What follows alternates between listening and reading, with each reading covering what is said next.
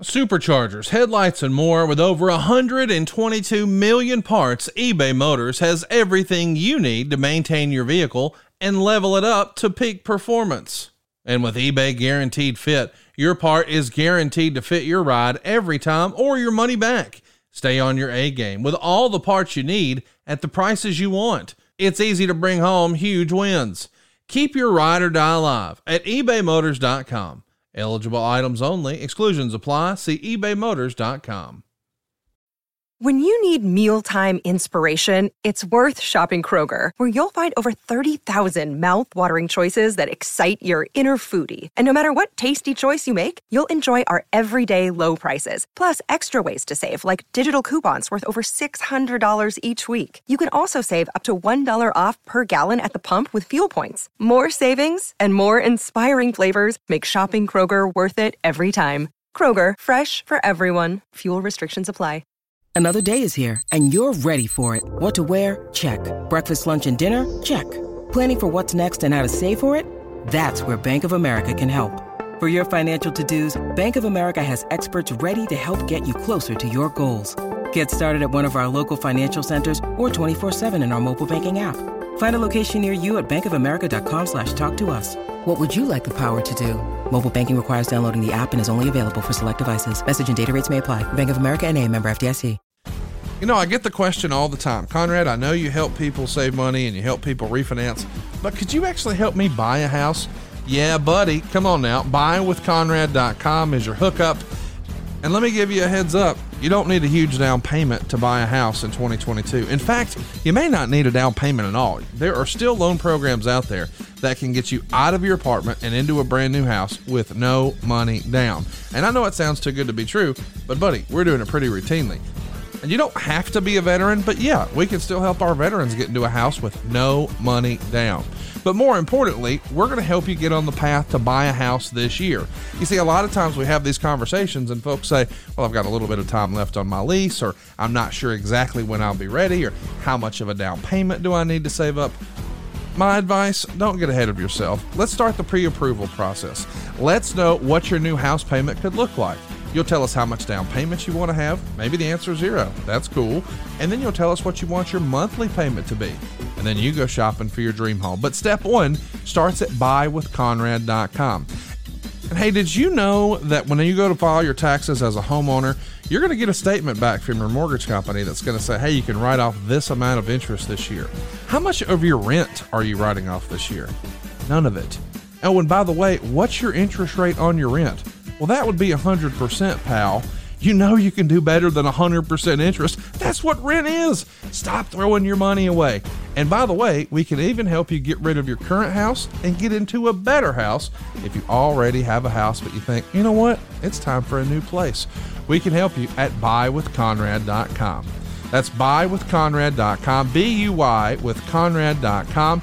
NMLS number 65084, equal housing lender. And be sure to ask about our green light underwrite. We can actually get your file completely underwritten, and that allows you to negotiate like a cash buyer at buywithconrad.com.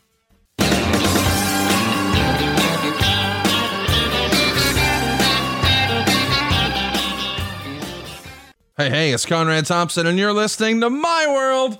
And of course, we couldn't do it without the Hall of Famer himself, Double J, Jeff Jarrett. Jeff, how are you, man? Oh, the moondogs are howling. The moondogs are growling. The moondogs are vicious and mean. How you doing, Conrad? We're headed towards spring break, pal. Yeah, as folks are listening to this, you and I are both on spring break. We're both in the panhandle of Florida. My family is in Cape San Blas. Your family is in Destin. So if you see us in the streets, holla at a playa. But, man, I'm so excited to be here today because we're talking about old school TNA. But before we do, I feel like we should, talk about what's causing all this. Of course, we're talking about supershowlive.com. The fourth man has been revealed. It's William Regal. Can you believe we got William Regal fresh off a WWE run, 2 decades there? And we made that announcement right after he made his AEW debut. This is going to be a fun time in Dallas, is it not?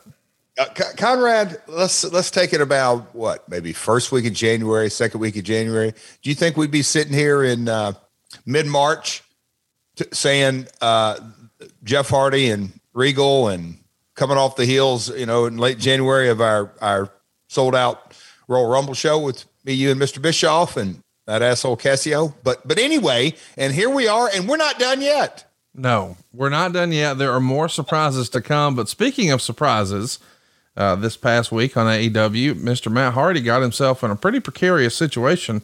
It looks like Andrade and Private Party, they all turned their back on Matt Hardy, and boy, it was quite the beatdown when all of a sudden some pretty familiar music played. Yes, the old Hardy Boys music hit, and here comes the charismatic enigma himself, Jeff Hardy. He's found a new home. I know a lot of folks were disappointed when his WWE run came to an end, but it looks like we're getting the new 2.0 version of the Hardy Boys in 2022. And I don't think a lot of people would have had that on their bingo card a couple of years ago. Bingo card. Don't you just love this industry, Conrad? It's so fun, man. What's old is new again. Well, and it's to me, it's not old. It's when you hear that theme music hit on a non-WWE programming, it's new. That's never been done. Oh, I'm not saying it's old. I'm just saying I love the nostalgia of it. But what's great about Jeff Hardy is we all sort of grew up, not you're old as shit, but the rest of us sort of grew up listening to, and watching Jeff Hardy. And now to know that he's going back to what started it all, our first introduction to him, the Hardy Boys, it's awesome. And here's the thing. It's not just a nostalgia thing, because he's a top guy everywhere he goes, and nobody knows that better than you. I mean, you brought him to TNA, and goodness gracious, he was the top merch seller right away, was he not? Oh, by head and shoulders. And boy, what feedback we got off that trading card, Conrad. I'm talking about online, that people were like, hey, I enjoyed that conversation. And I actually got a text from a buddy of mine and said, hey, do you think, and I go, dude, just buy he said, no, I'd like to get some of those cards. I said, well, then buy the pay-per-view a couple of times. Yeah. It really, your conversation and your knowledge and all that goes with it. So, the Jeff Hardy trading card. Let me explain what we're talking about. I'm sorry, but yeah, it's such a unique opportunity. If you pre-order the pay-per-view for supershowlive.com, it's available on Fight. And if you pre-order, and I think it ends tomorrow, Jeff, because we talked about cutting it off at 316 in order for, it to be, I don't know, timely with WrestleMania and Stone Cold coming back and all that. But if you order by 316, you get this Jeff Hardy trading card. And as far as I know, this is his only ever non-WWE, non-TNA trading card. And Jeff, you recall, the more rare a trading card is, the more collectible it is, the more value it has. And we're not going to be printing nearly as many as TNA and WWE did. And candidly, there will probably be a Jeff Hardy AEW trading card, but when will he have a non-company branded one? This might be it. So if you just peruse eBay, you'll see that there are Jeff Hardy cards listed from thousands of dollars to hundreds of dollars. And here's an opportunity for you to get one in fantastic condition that you can, get rated and mint and the whole day, slab it up and the whole deal. And I think you just stick that thing in a safe, and buddy, it's going to pay dividends because the pay-per-view is really, really affordable. Go check it out. Supershowlive.com. Again, it's not for everyone who orders the pay-per-view. It's for those who pre-order the pay-per-view. And once again, I want to remind you that this is an on-demand service. Fight is on demand. You watch it when you have time. Now, of course, you can watch it live, and we encourage you to. But if you're in Dallas, maybe you're even going to the Super Show, why would you not want the card too? It's going to more than pay for itself, in my opinion. And by the way, if you do the whole backstage experience, you can still go ahead and get it autographed and rated right then, or authenticated by PSA DNA. So then, man, I'm telling you, you put that in the slab and send it off. Woo, you got something pretty special, Jeff. That's what's crazy to me is that this is what I told the guy just to give him some shit hanging up. I said, okay, you want me to give you money. Yeah, That's kind of what you're telling me. He goes, no. I said, no, you're literally saying, can I get a more than one card, not buy the pay-per-view? And so you want me just like open up my wallet and give you a couple $100? He goes, oh, God almighty. And then he had a few choice words for me. But anyway, I'm fired up, bud. It's going to be a good night. More surprises on the way. And we're in WrestleMania season. Yeah, I managed to go ahead and narrow down our Airbnb, and it's going to be a frat house. I think you made a good decision to shield your wife and family from that. But we're going to be having a lot of fun, man. It's all that we're talking about. We hope you guys are digging it. And just to recap, it's Eric Bischoff, it's Jeff Jarrett, it's Jeff Hardy, it's William Regal, all on stage. We got the meet and greet. We've got some real cool surprises that we don't want to announce right now, but it's all happening at supershowlive.com. And don't forget, pre-order the pay-per-view if you can't make it to Dallas. You can't make it, no big deal. Pre-order the pay-per-view, but do it by tomorrow to lock in this trading card. You're going to be so glad you did. And without further ado, let's jump into our show, Jeff. We're talking about TNA from 2007. Coming out of All Odds, your dad's old buddy Wade Keller wrote an article regarding TNA, and the crux of it was, quote, TNA needs to trust their wrestlers to do their thing. Overbooking is rooted in the lack of faith in wrestling to tell a story. Do you agree with that sentence as a whole, that overbooking is sometimes because you don't have faith and confidence somewhere else? Situationally, yes, that absolutely can be the case, that, overbooking or not having patience is maybe another way to frame that. And I'm going to go back in a lot of ways, Conrad, this entire episode, as far as talking about the Impact TV shows leading up to Destination X07, are going to be almost timely of the era we're in with AEW. We had way too many talent, that our business model was set up that you only got paid if you appeared on the show.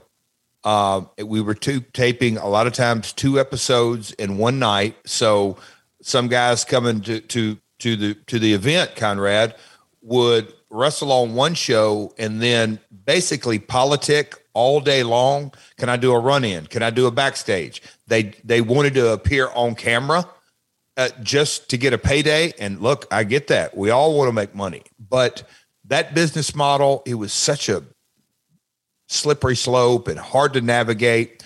But a critic, and I say that, or a journalist, or however you want to say, Wade and Dave and Powell and anybody else that was writing about the show, from their point of view, they don't take in financial situations. They don't take in talent relation situations. They look at it as a viewer the best they can with their years of experience. And so the end result is, man, they overbook that crap. They don't have faith in it. When in reality, there's a couple of different angles you can slide down, but in general, situationally, you can absolutely say, hey, this guy can't talk and this guy can have a great match and we can't expose him this long, or no, this guy needs it. Just, there's 1,000. It's like making that wonderful pot of Grandma Jenny's stew that Piss used to joke about, but no, it's, man, creative. The old Dutch Mantel adage. If it's great, the talent gets the credit. If it's horrible, creative gets the blame. I like it. There's a funny note in the Observer I want to point out. He would write, Brzezinski's really hot at Don West. On a broadcast, West, in character, said people always ask about if Brzezinski is like the character he portrays in real life. West, who called him the most hated man in baseball, said he is, and that he's an asshole. And apparently Brzezinski watched the show with friends and took it somewhat seriously. The funny thing is, you'd think that was just West doing the job of an announcer, but it's also a shoot, and that the attitude backstage is that he's come across with a big star attitude and he's rubbed a lot of people the wrong way. Did you hear about that? So Dave is either doing a magnificent job of writing fiction or he got worked, because AJ Brzezinski, much like modern day Pat McAfee. And I'm not saying about the SmackDown announcer. I'm talking about, they know how to push buttons. AJ, a great personality behind the desk. I'm not talking about, great baseball player, but that's complete nonsense, like complete nonsense. Matter of fact, I don't think I know anybody in the world, including Mike Tenay, but I think Don West is the most knowledgeable baseball statistical guy in a lot of ways. And Chicago Cubs is his team, and Brzezinski with the Sox. So I have a feeling they were pretty good buddies. So maybe they were having some fun with it, but AJ didn't have any heat backstage, and he could have cared less. He also knew, look at him on TV. He loves playing the role of a heel. So total nonsense, Connie. It's reported in the Observer that Angle and Big Show are still close friends, and that Angle has been talking to Show about coming in. Do you remember this ever being discussed? Why did it happen? I heard chatter of all that, never directly to me. I knew at the very top of the list, look, we couldn't afford what Paul was making at WWE. Just, it's that simple. And I love Paul and have had some, a good run of matches with him back in the day. But I never even remotely thought that was a real possibility of him coming in. Next up, stories about Rob Van Dam and the Torch, saying that he's requested to not have his contract roll over. Is this something that's immediately on your radar? Did you know that he was unhappy? What can you tell us about this? I was trying to think back during this era, who all he was friends with or buddies with or in communication with, but he was definitely on the radar off and on. I'll say that. But you know, he had a hell of a run. He was in a lot of ways, like really, really over with WWE. And again, during this era, we got a 1 hour show, very, very limited budget. Just didn't think financially we could make it work for Rob. It's hard being a small business, is it not? A small business. And look, we were super, oh man. And we've gone into kind of super, super granular detail, getting the Spike deal. It's the one deal that to this day is, I think, me being, you know, I was a part of a big team that accomplished this goal. But man, as soon as we got to this mountain, we didn't realize how far up we still had to go because, you know, with revenue coming in, almost like becoming champion. That's when the hard work starts. So, tough. A 1 hour show with a lot of talent and just not a lot of money to go around. So there's a This Is TNA show that aired on Monday night after the pay-per-view. There's no competition with WWE here because of the dog show. So the opening of the program here features Eric Young sitting in the living room surrounded by dogs when he notices TNA is on and he gets excited. What'd you think of that open?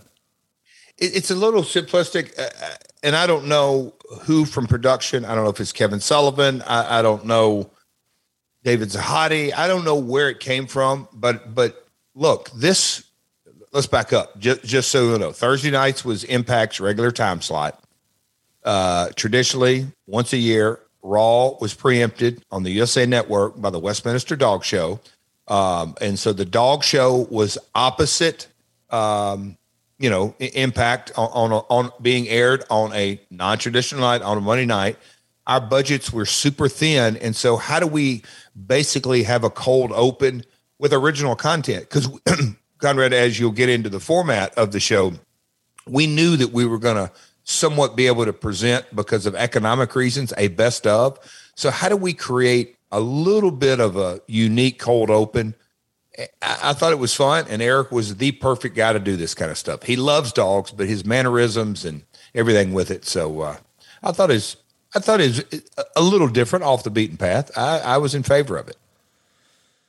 I think it's really smart to make sure that you've got some wrestling that airs that day, since you know they're preempted. So good on you guys.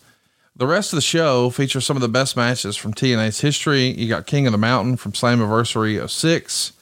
You got LAX beating AJ and Daniels in a steel cage match. You got Sting beating you at Bound for Glory with Kurt Angle involved. Christian beating Rhino in the 8 Mile Street Fight. Kurt being Samoa Joe.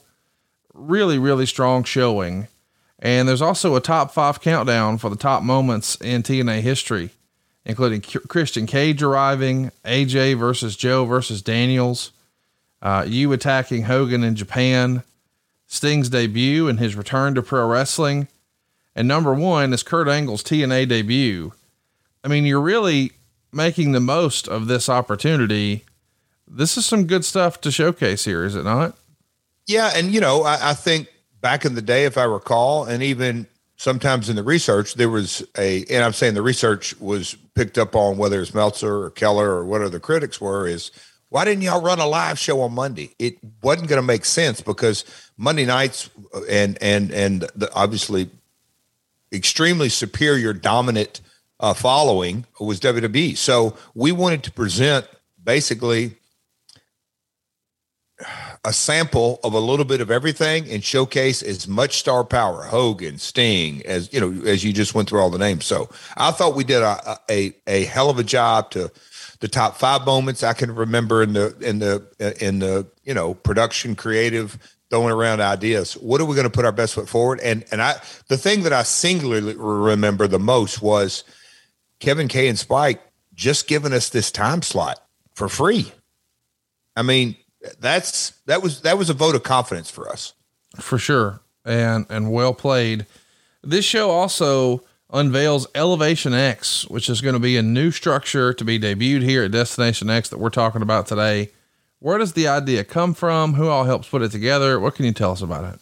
Well, the Ultimate X match in a lot of ways is a ladder match without a ladder. It's letting the X Division guys, the highly, highly athletic, young guys, have a new set, a new stage, a new playground, if you will.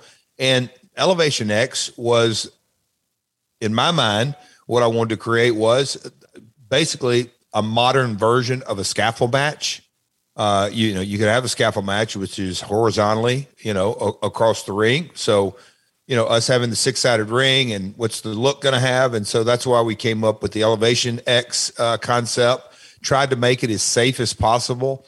There's only so much you can do on any kind of scaffold. If you go back and watch my father against Don Green in Louisville, you can hear the people screaming and hollering, obviously a different era, but they didn't do a lot. They were both sort of hanging on for dear life. And so scaffold matches or Elevation X matches, it's really about, the intrigue in it, but actually match quality. Nobody expected, okay, this is going to be a 5-star barn burner, 20 feet above 25 feet or however tall it was above the floor. And, there's only so much you can do, but we made the platform as wide. There's an X shaped and it's basically a scaffold match.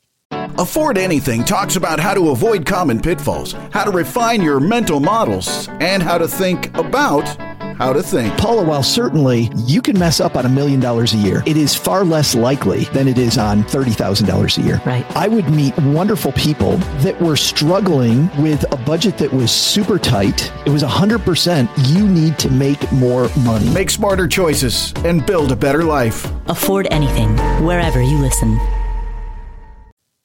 Science tells us the best way to achieve and maintain consistent deep sleep is by lowering our core body temperature. You see, temperature-controlled sleep repairs our muscles after a hard day's work, and it improves our cognitive function, so you always start your day feeling sharp and alert. Chili Sleep makes customizable, climate-controlled sleep solutions that help you improve your entire well-being. Chili Sleep makes the Uller, that's the one I have, and the Cube Sleep System.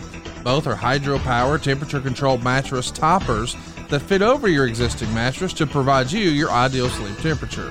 These luxury mattress pads keep your bed at the perfect temperature for deep sleep, whether you sleep hot or cold. These sleep systems are designed to help you fall asleep, stay asleep, and give you the confidence and energy to power through your day. Imagine waking up and not feeling tired. Chili Sleep can make that happen.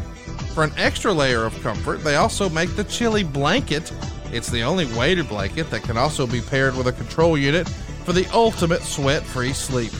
Head over to chilisleep.com/myworld to learn more and save 30% off. That's right, 30% off the purchase of any new Cube or Uller sleep system. This offer is available exclusively for My World with Jeff Jarrett listeners and only for a limited time. That's Chili, CHILI, sleep.com/myworld to take advantage of our exclusive discount and wake up refreshed every day.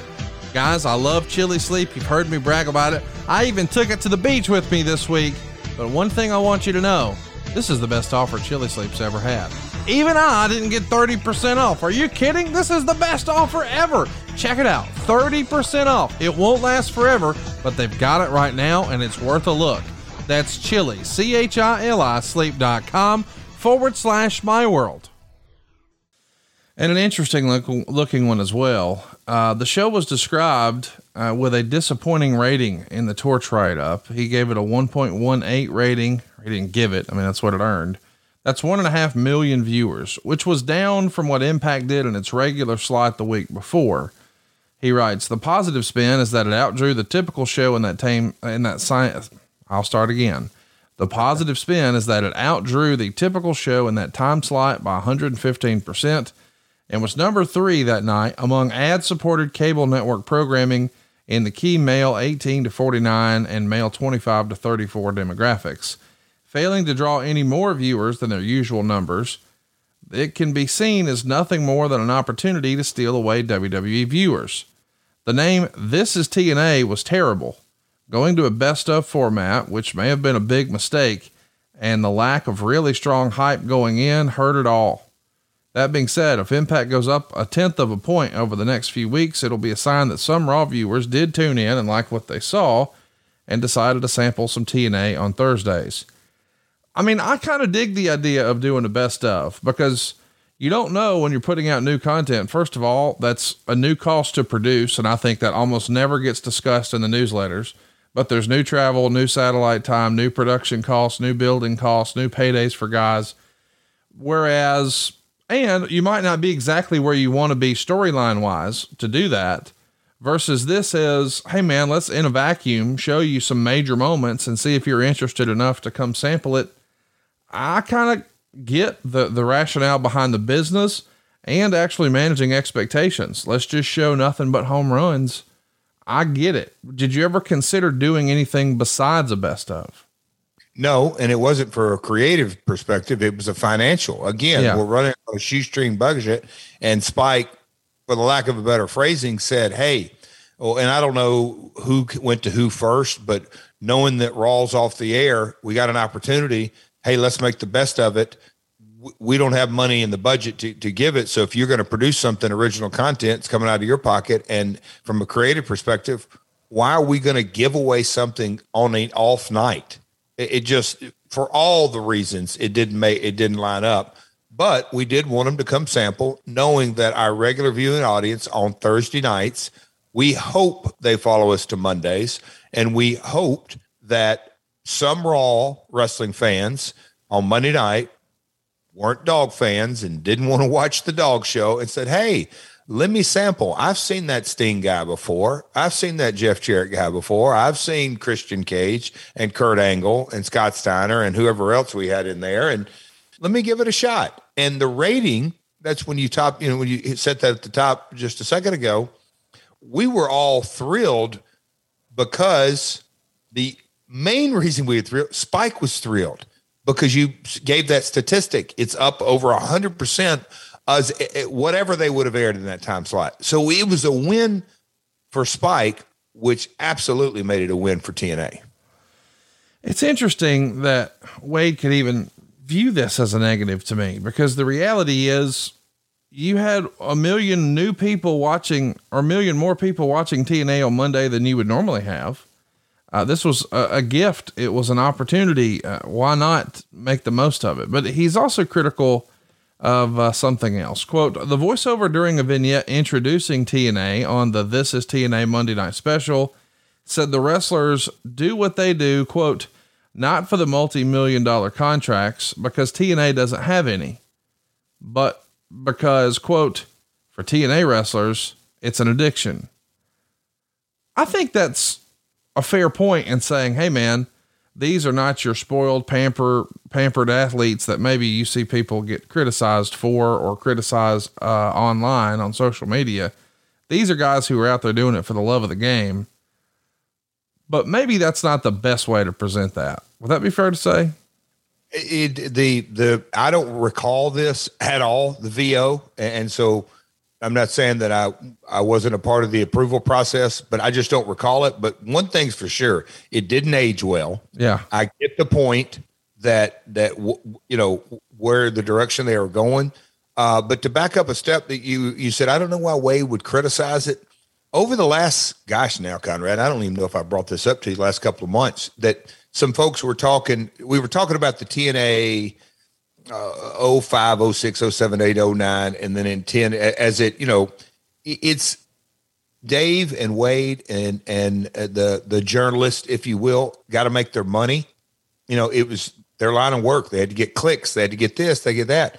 And I think a lot of times WWE was really the only game in town until we got a Spike deal. And so it's all about driving clicks and hotlines and all that kind of stuff, because I don't think today Wade would agree with what he even wrote. I just don't. It's like, why would we have spent money to go on an off night?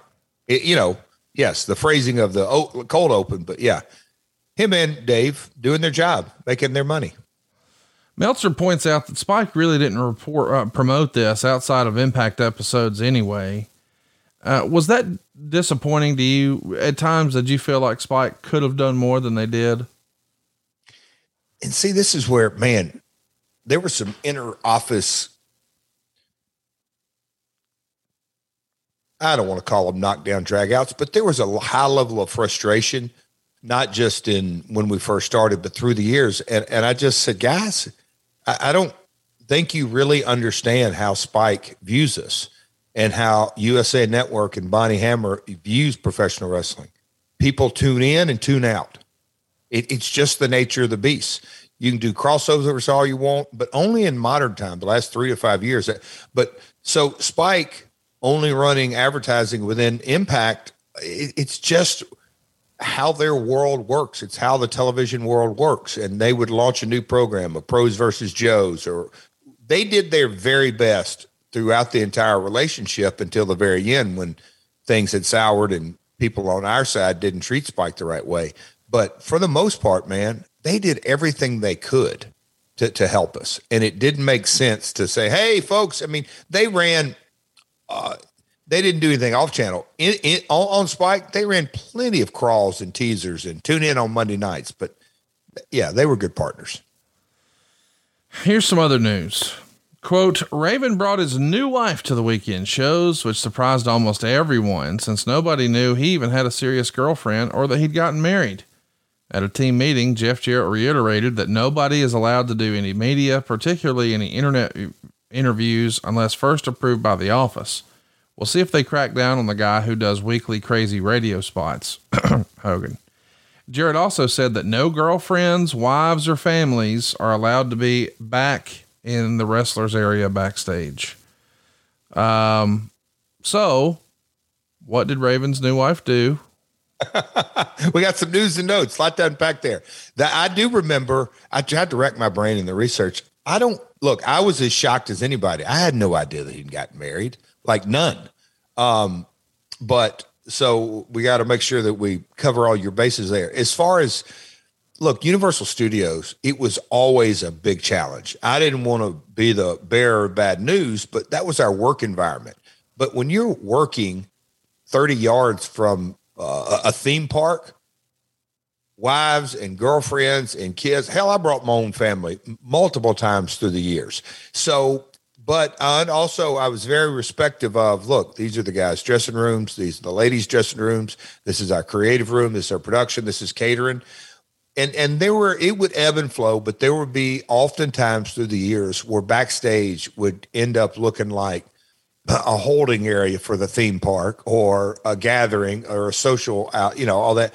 And look, some guys would come and make it a point that they kept their wife and family at their hotel, or they didn't bring them to work.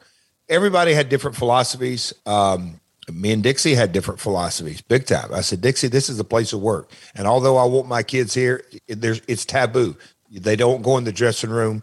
They don't hang out the go position. There's certain areas that you just, you don't have a group of girlfriends go in here and make up. It's not a social gathering. It's a place of work. So there were often times when there would be headbutting amongst folks. But yeah, so Raven's wife, we covered that. I had no idea. I don't recall what happened. I know there was some scuttlebutt or something that went down, but it obviously passed pretty quickly. Did I answer all your questions, Conrad? Yeah, you did. The issue that Raw will be running head to head with Impact on Thursday to replace the missed Monday episode of Raw. And they're going to have Donald Trump there, continuing to build up their battle of the billionaires. So Monday's a nice thing, but are you nervous for Thursday to go head to head? Yes. Just because, WWE at this time, man, I may be off and I don't know if the note's in there, but I think they were doing around 5 million viewers a week on Mondays. A lot. 4 or 5 million viewers, anyway, a lot. You dump a show with that kind of following, if half of them show up, we're taking a butt whipping. So very much so. And, it's interesting to look back at this time and to think, okay, this WrestleMania set the record. In theory, this content that they were created the biggest box office attraction of all time. Pretty fascinating to take a walk down memory lane and view it from that perspective. Little did we know the future talent, president. It's crazy to look back on all that, but but sure. Your question was, were we worried? Hell yes. And Spike, that's another good thing about Brian Diamond and Scott Fishman. They looked at it not from a wrestling lens, from that television lens. And it's like when football would come up or whatever it is, they expected to take a kick in the nuts, period. So before we get to the TV tapings, there's talk in the torch that James Mitchell was written off TV. Quote, Sting and Abyss were all surprised and disappointed when they were informed that Mitchell was being removed from the storyline at the time. What happened? So I don't believe that's completely accurate. I think that we had a beat in the story that James went away. I know James, lived in Orlando and there were times when again, the challenges of a small business, we weren't providing him with a full-time living, and he ran a very successful karaoke business. Did you know that about Father Jim? Oh yeah. Okay. I thought, I would assume you would, but anyway, his shoot job, as the boys call it, but no, his 9 to 5, his main source of income. There were often times that he's like, I can't break away. I've got to I got to take care of my bills. Yeah. And we understood that. So I think that was the occasion here. So on February 15th, it's a 3-hour block of TNA running against a 2-hour Raw. The first 2 hours, TNA runs the This Is TNA again. And then against the second hour of Raw, you're going to run your new episode of Impact. The show was taped earlier in the week around a snowstorm in the Northeast. And Meltzer had this to say. There were lots of weather problems getting to the February 26 tapings with lots of late arrivals. The maddest was probably Homicide, who was going to fly from Chicago into Orlando after the ROH show and get in a day early. Instead, he was buzzed while on tour, asking if he had brought his tag team title with him. He said he was told he was only doing a run-in and wasn't going to need his belt. They told him there was a change in plans, so he had to fly back home to New York to get the belt and then fly to Orlando, where he arrived late. When he got there, they told him there was another change in plans and he was only doing a run-in and he wasn't going to need his belt.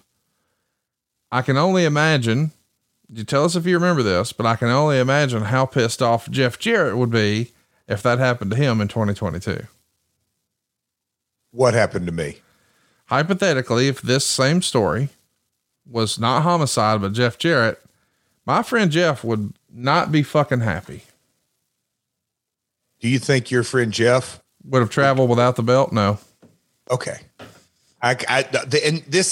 This specific incident, I don't specifically recall it, but numerous times I have been asked by our old friend, Danny Engler, AKA Rudy Charles, or maybe a JB through the years, or you just name it, plug and play, Bob Ryder. They would say, hey, so-and-so has got another booking and he's going to be coming to Orlando. Does he need to bring his belt?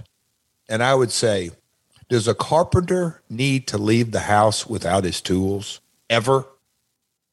It would, Conrad, it would infuriate me that guys would be that lazy. Oh, I don't want to carry it through the airports. Okay. Then let's just rewrite creative because you're lazy. Well, that isn't really what I mean. Well, no, what do you mean? Do you want to be champion or not? Well, yeah, I think it worked. Do you think? Oh, well, then how hard is it? Well, it makes my bag heavy. Oh, God. It's just, I guess it was a sign to come of the world of millennials, but that's another podcast for another genre. So on February 15th, Scott Steiner is going to cut a promo about Kurt Angle stealing his spot. He says he beat more guys than Angle did in WWE. Angle then interrupts, and that leads to a fight in the ring, and Samoa Joe makes the save. Here's some lines that Steiner hit. I don't care how many times Triple H had to sleep with the boss's daughter. I beat him. Kurt Angle, I know I'm better than you because your wife keeps calling me. She wants to know what it's like to be with a real man. She wants satisfaction from a genetic freak. Kurt Angle, tell your bitch to stop calling. Scott Steiner is nothing if not entertaining with a microphone in his hand. Oh man, I used to just the Nitros, and that's on a different episode. But the first couple of times the big bad booty daddy would do these kind of promos in Nitro on Nitro, by the time he got to TNA, I was used to him. And, you know, it was Big Papa. So there wasn't a lot of shock value for me personally. But I just can remember some folks hearing Scott for the first time when he would just go hard and down a rabbit hole and relentless. And they're like, did you hear Steiner's promo? Did you hear what man, he's crazy, man. That was good though. Right. So yeah, only Big Papa can deliver a promo, but all kidding aside, the verbal joust that went down between Scott and Kurt, if nothing, it was super intense. So raw and unpolished. It was, yeah. I mean, it's that train wreck of a promo that you have to rubberneck. Like, wow, it's you know, it may not be polished and come out like a Jerry Lawler and Austin Idol or a Paul Heyman type promo, but man, raw and uncut and to the point. It was good. Time to tell you about something I'm super passionate about: protecting your family. Yes, this is a life insurance ad for GoliathLife.com, but to me, this is really about peace of mind. Think about insurance for a second. We all get medical and auto insurance, yet we never even know if we're going to have a need for it. Let me let you in on a little secret. You need life insurance. We're all going to die. Now, as you let that reality sink in, think about what would happen if your family stopped having your income tomorrow. If you don't have a plan for that, you need to visit GoliathLife.com. And I mean right now. And just personally, I've lost 2 friends in their 40s this past year and a half, and I don't even want to think about what their families would be going through had they not had life insurance. If you don't have it, get it. Protect your family. And I suggest you go to GoliathLife.com because they've made the process of getting affordable life insurance super easy. Goliath Life streamlines the life insurance process by allowing you to get quotes for more than 20 carriers within minutes. And you'll pick your terms and payments to fit your budget. You pick your price, you start the online application immediately, and even schedule the medical exam to come to you. And I've done it. They sent someone to my office. I skipped the phone calls, the paperwork, and the crazy invasive conversations. Goliath Life makes buying life insurance simple. There's no hidden fees, no upsells, no hassle. Hell, not even a phone call. Goliath Life is life insurance in your hands on your time. Get multiple quick quotes right now from the comfort of your own home and begin your application in a few easy clicks right now at GoliathLife.com. So let's talk about the Gauntlet for the Gold. It's not really the gold, but a title shot. And there's 14 men here. Jeremy Borash would interview Christian Cage, who's trying to convince Steiner and Tomko to toss everyone out of this number 1 contender gauntlet and forfeit the match. Of course, they don't like the idea. LAX, which at this point is Homicide and Hernandez with Conan as their second, are going to beat Shark Boy and Norman Smiley in a non-title match. Team 3D appears on the video screen after the match to challenge LAX to another match. And then we've got a fellow from the Sopranos appearing with the Dudleys. How in the world did this connection get put together?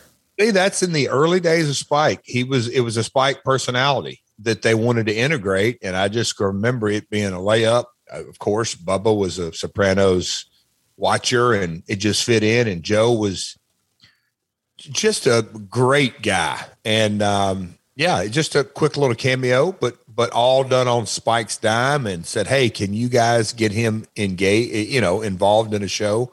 We're like, hell yeah. And Bubba was the guy to do it. It's interesting that you've got an opportunity to have, somebody from that cast. My favorite show is, where does Sopranos rank for you?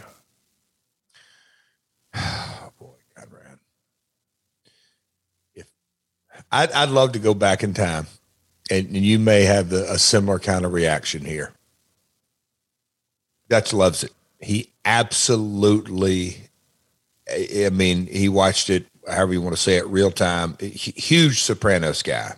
And he said, hey, Jeff, come here. He said, I want to lay something out. And he goes into this story about a Sopranos episode and can maybe get a little long-winded, I guess you could say. And he looks up at me with his glasses kind of off the end of his nose. He goes, you have watched Sopranos before.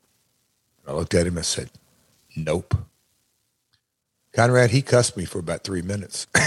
He said, you've never, Conrad, I'm not a Sopranos watcher. Sorry. You've never watched it? No.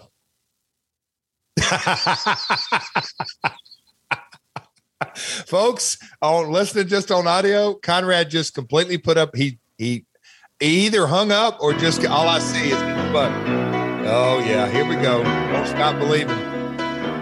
Yep, I know that's the theme song, and I know the outshot, and I know the last deal, and all of that, and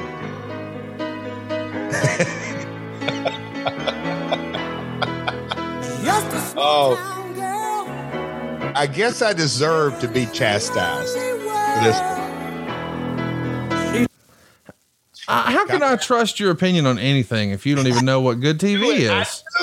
I knew this was going to happen. This all makes so much sense.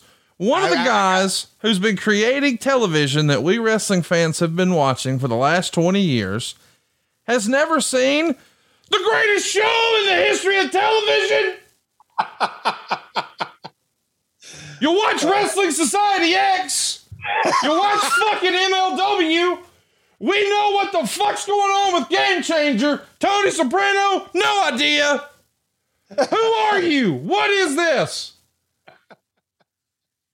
I knew it. I had a feeling. But how do you have time to watch Monday Night Raw every week? Veer's never coming. They're lying to you. He'll never be here. But Sopranos, no time for that. What's on Impact? What? Well, Conrad, this is my world. I got to be completely transparent and honest. I couldn't bullshit my way through that and say, oh yeah, they ranked number 3 or something like that. I'm just mad. Today's show just got cut in half. I'm just mad. I know. Well, Conrad, I have, look, there's a lot of folks that will say, hey, did you see that movie? No. You see, we talk sports. I'll go down that rabbit hole with you, and certain TV shows and certain movies. How do you sit through all those volunteer games where you just got your ass beat up and down the field?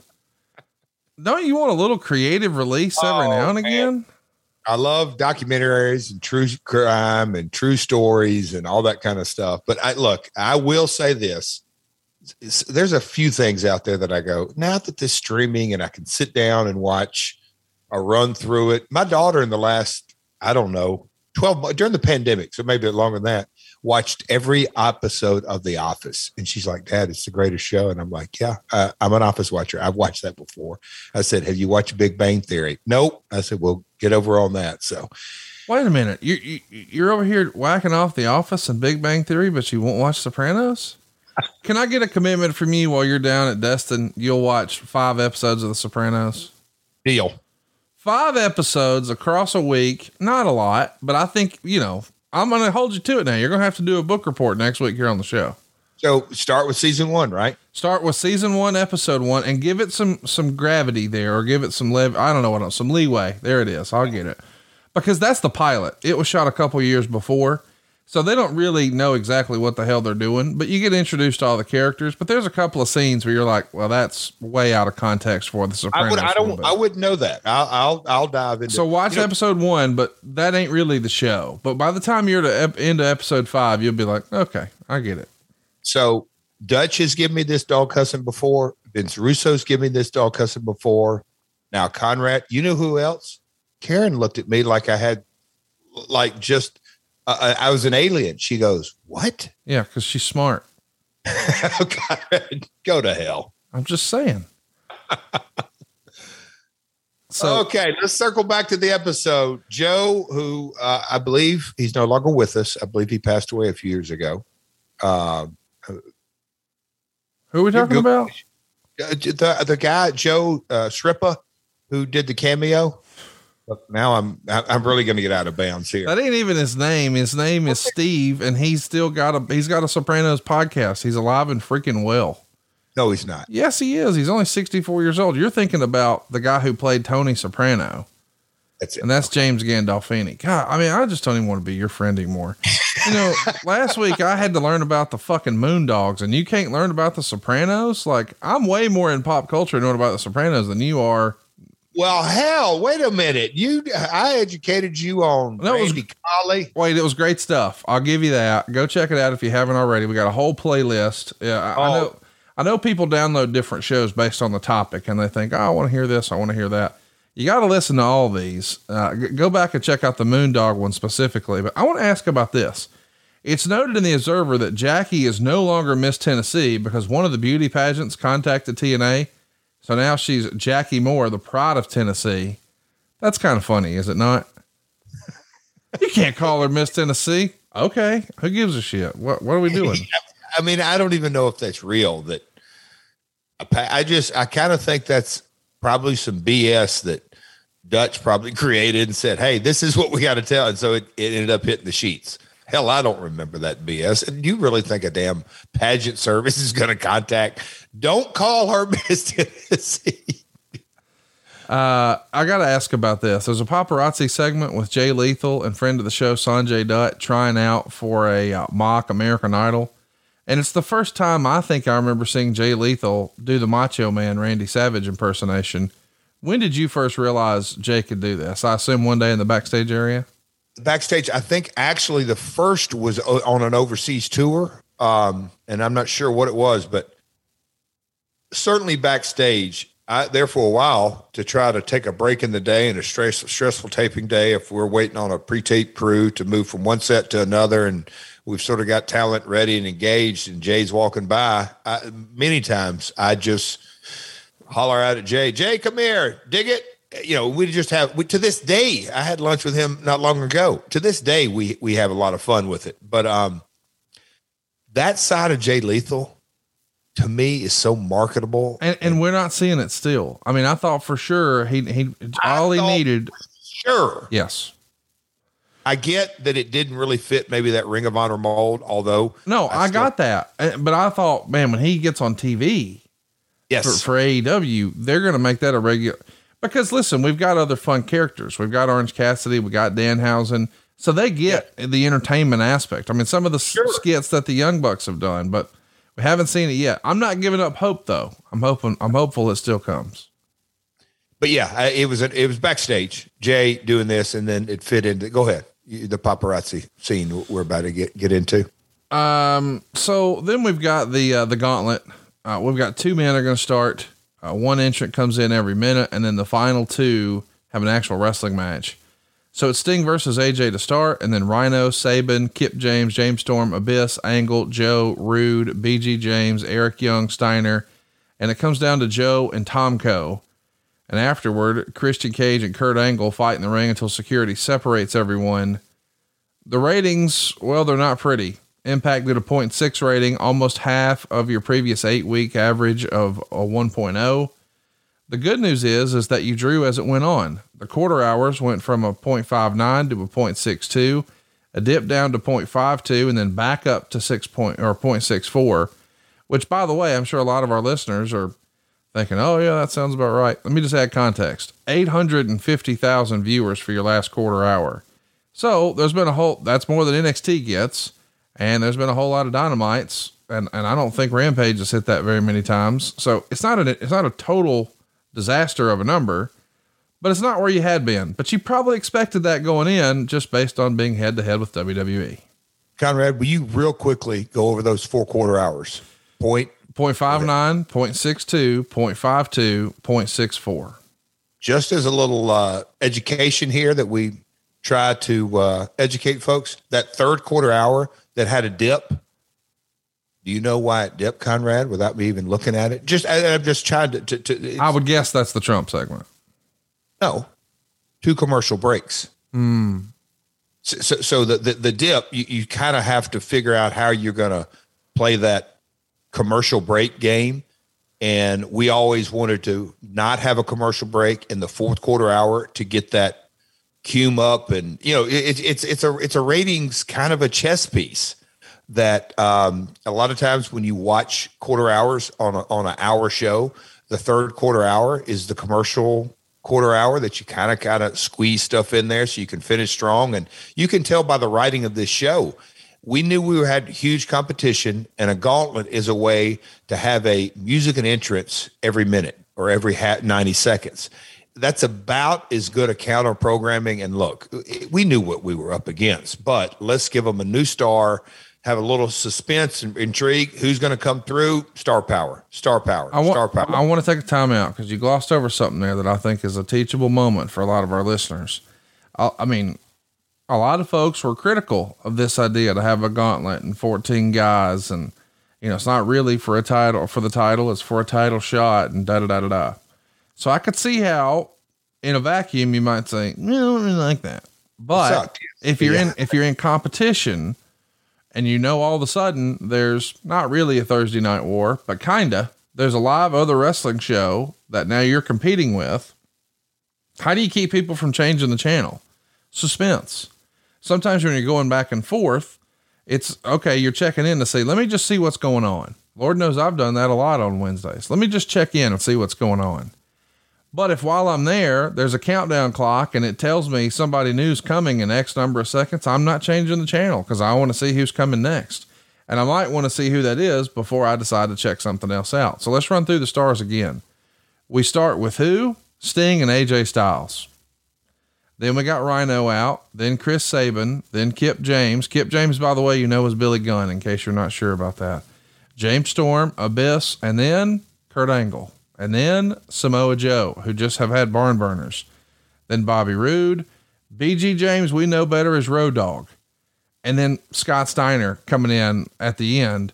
So you've sprinkled out quote unquote WWE familiar names. It's well done.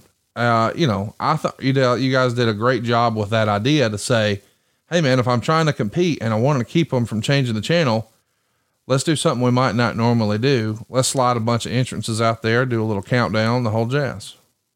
And I have not watched this episode back, but I'd be willing to bet that we went to commercial break about the time Kurt Angle started down that aisle.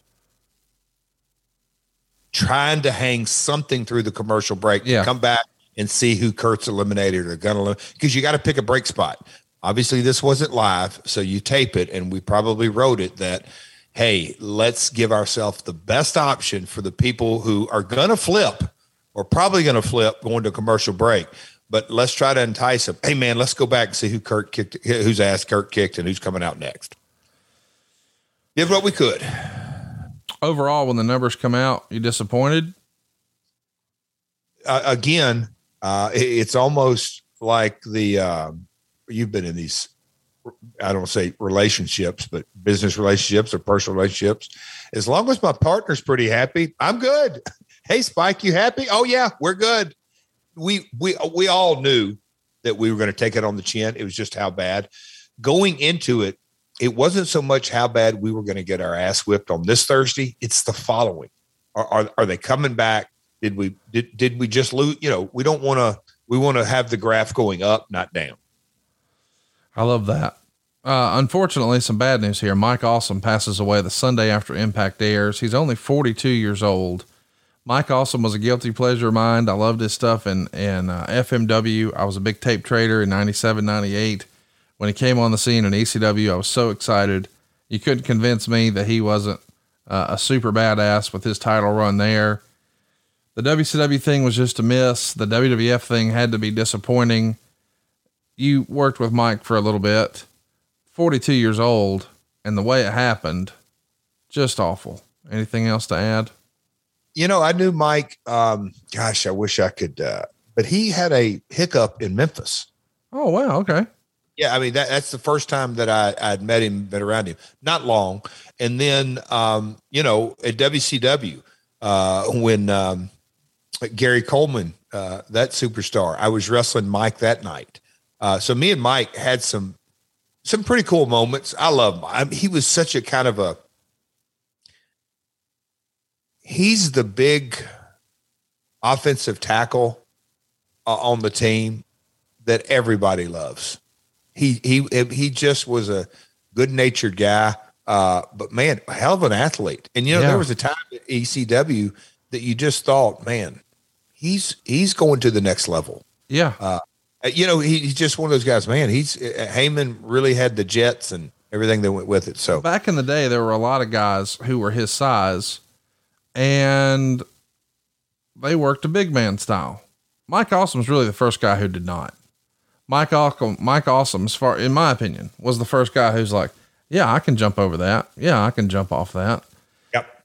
And smaller guys have been doing that for a long time, but he's probably the first big guy that we saw do it. And I don't know, it worked for me. I was convinced he was going to be a huge star, and ultimately it didn't happen maybe the way we would have liked. Let's talk about Vince Russo. He's in the news in the Torch. TNA management wants Vince Russo to relocate to Nashville from Atlanta, where he currently lives. Russo, of course, is hesitant to do this because he has school-age kids, and the long-term assurances in the wrestling business backstage maybe aren't exactly what he would like. Cornette's on the team too. What do you remember about this push to, we got to get you to move over?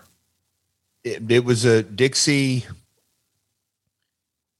And look, hindsight's 2020, it just is. At the time I wasn't completely aware of kind of the sidebars and the back channels, but Dixie wanted Vince full time, but in reality she wanted him full time so she could run creative. I just really wasn't aware of that, but Vince, to his credit or discredit or whatever, he's like, I want to write the show by myself. And contrary to sometimes what he'd say, oh no, at the end of the day, he wanted to write his show by himself. And it always came down to, if you're not going to commit, and relocation is one thing, but full commit is another. And look, we're not in the age of Zoom during this time frame. It was just a different era. And and I got it. His kids were in school. So there's the flip side of that, but he wanted his cake and eat it too, so to speak. But it was an ongoing running conversation from day one until it was all over in 2012, 13.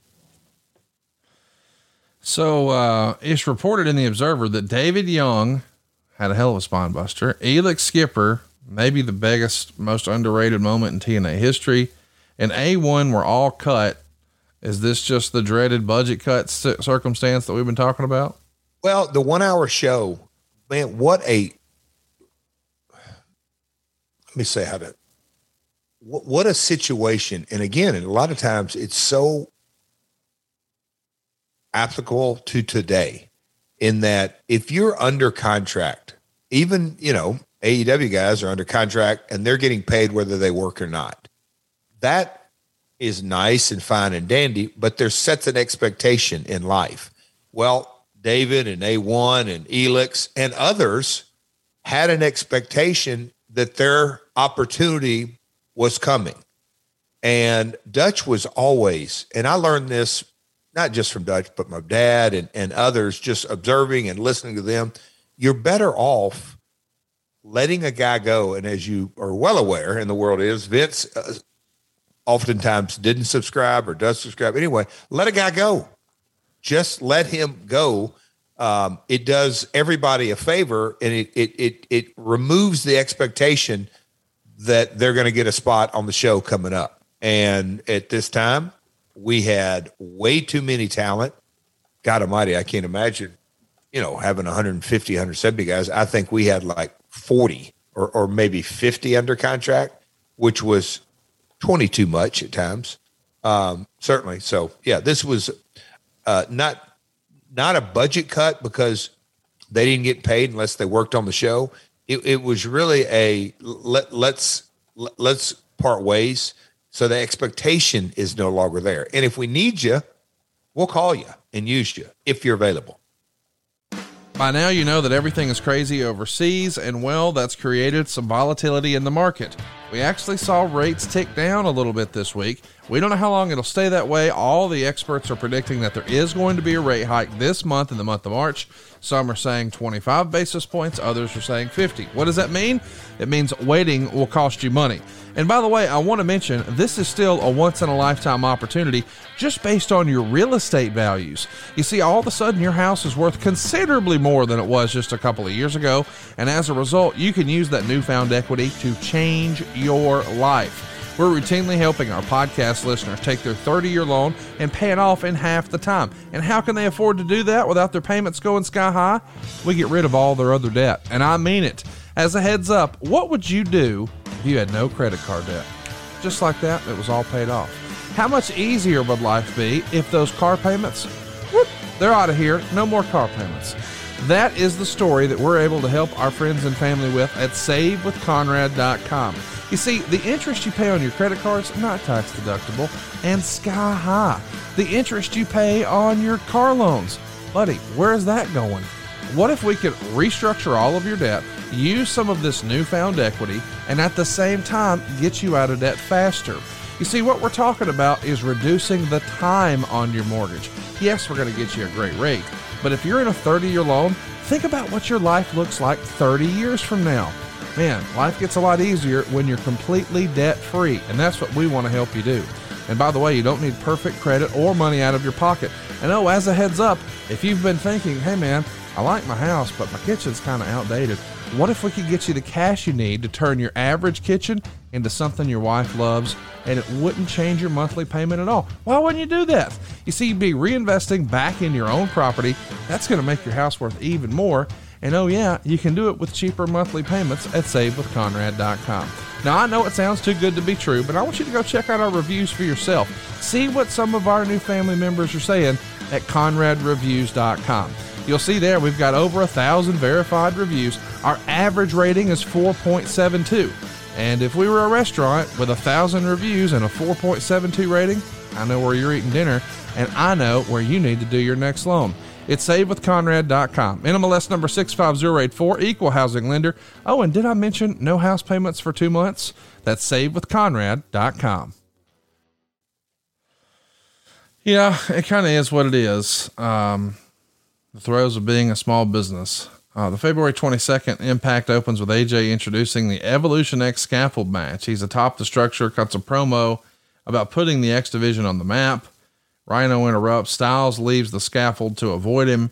And Rhino says he's going to end Styles' career at the Elevation match on pay-per-view. We get Team 3D beating LAX in a non-title belting pot match. I don't even know what that is. I guess the idea is this is about as Southern as it gets. We get guys hanging around the outside with belts, right? Yep. Again, when I look kind of on this era, we were naming lumberjack match and street fights just about any flavor of the week from time to time. Yeah. But that's what it was. They do a video feature where they air a clip of Sting lying on a deathbed, and there's a metal grating platform hanging from the ceiling. He predicted life as Abyss knows it will be ending soon. And he said when he's raised to the heavens above, he'll have a chance to decide how he wants to live on this side of eternity. This is really good stuff from Sting. Who would have helped produce this? Dutch and Abyss, and Father James Mitchell, man, they got really deep into the storyline. And I'm not saying others didn't contribute, but they thought about this program, obviously discussed it many over and over and over, but they cared about it. And it showed, to me, it was reflective in the work. You see Sting here as of late with his working boots on. You look back on Sting's career, when he comes to work hard, and I'm not saying he doesn't, but in something like this, he really sunk his teeth into this story. Yeah, no doubt. Robert Roode and James Storm are going to be taking on Eric Young and Lance Hoyt and VKM. Roode is going to hit Hoyt after crotching him on the top rope. And then Chris Harris reappears after the match and chases Storm to the back. I'm going to stop here real quick. The LAX and Team 3D match was 5 minutes. This is 1 minute.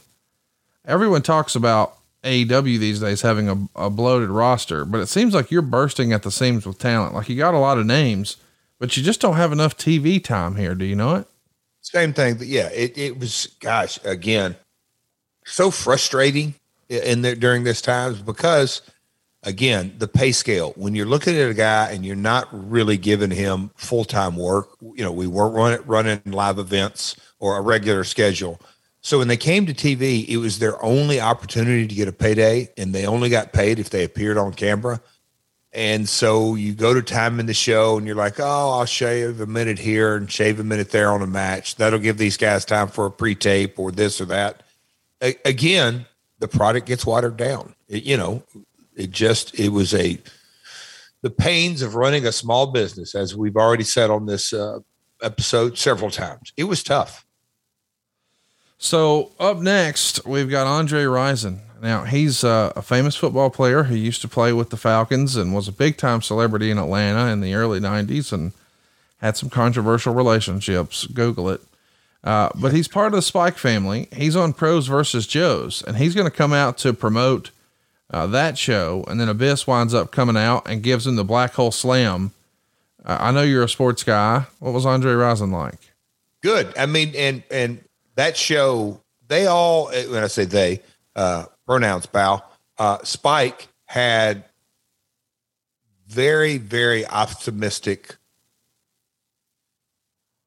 outlook on that program, because the cast of athletes could be refurbished and replenished and turned over.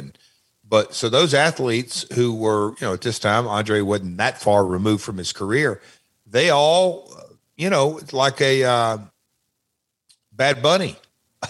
They wanted to do it. They wanted to get involved. Now, we didn't have the ability to put them in a match and all that, but Andre taking a Black Hole Slam from Abyss and rehearsing it, and they went through it. I think they had a crash pad, and then Andre Rison said, no, let's do it real time. And anyway, he was super engaged. And that was another cool part. I sat back, from the EP role, and I was just like, man, Spike, it continues to stay engaged. That's the thing. In these early years, man, they dug in, and they continued to dig in because they kept seeing an ROI.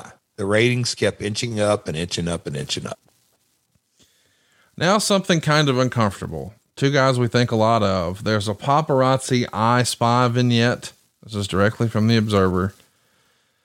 It featured Kevin Nash asking Jay Lethal to do more Macho Man. He said he wanted to try to do something else, and Nash said, "Do it, you black bitch."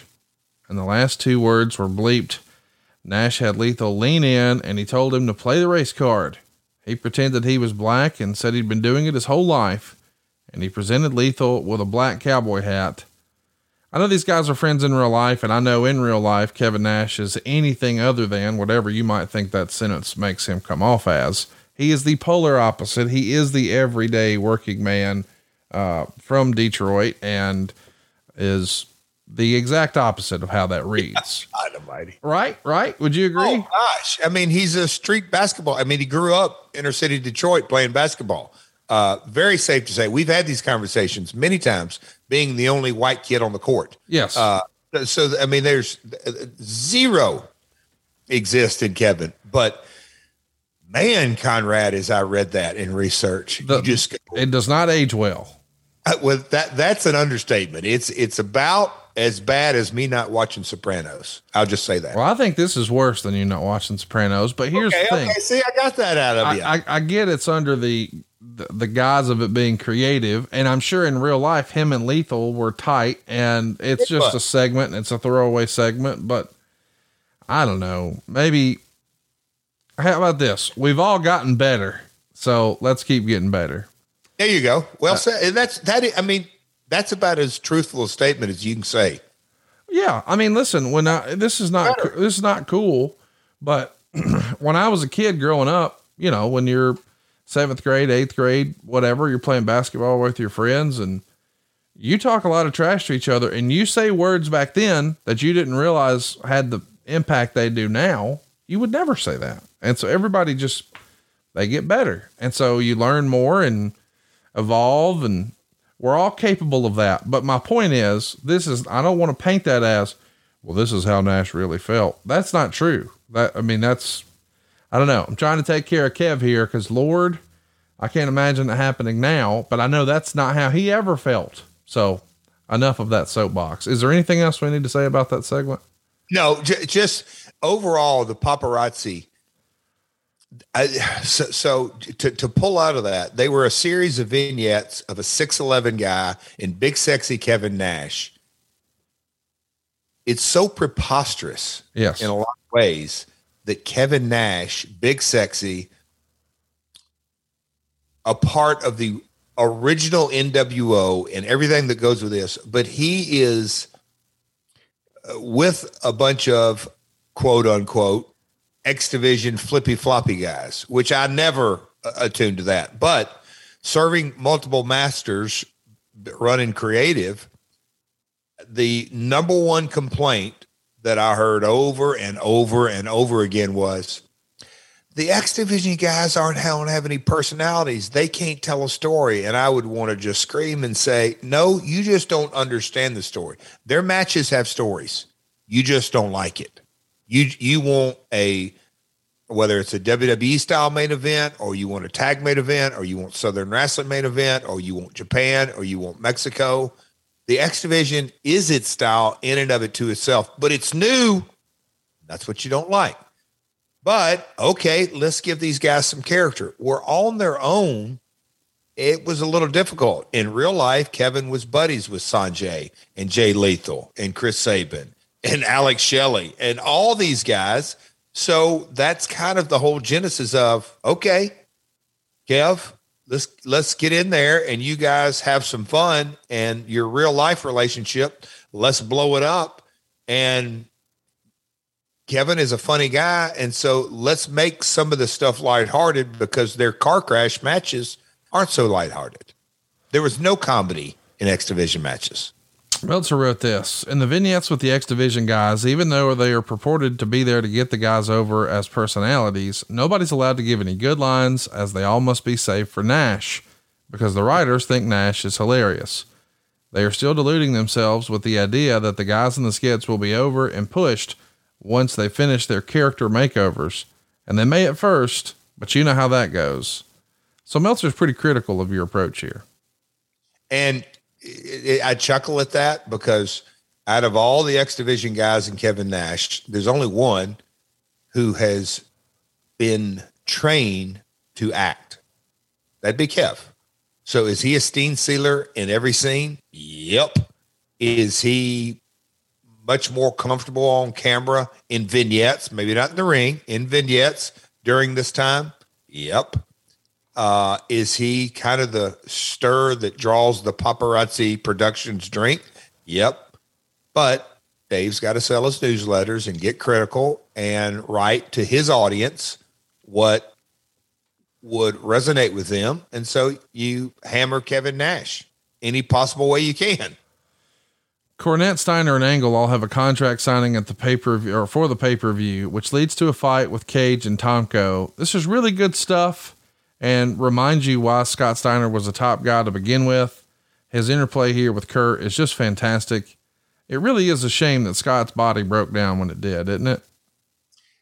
Big Papa, man, a true genetic freak to me in so many ways. I saw him last weekend at NYC at the big event.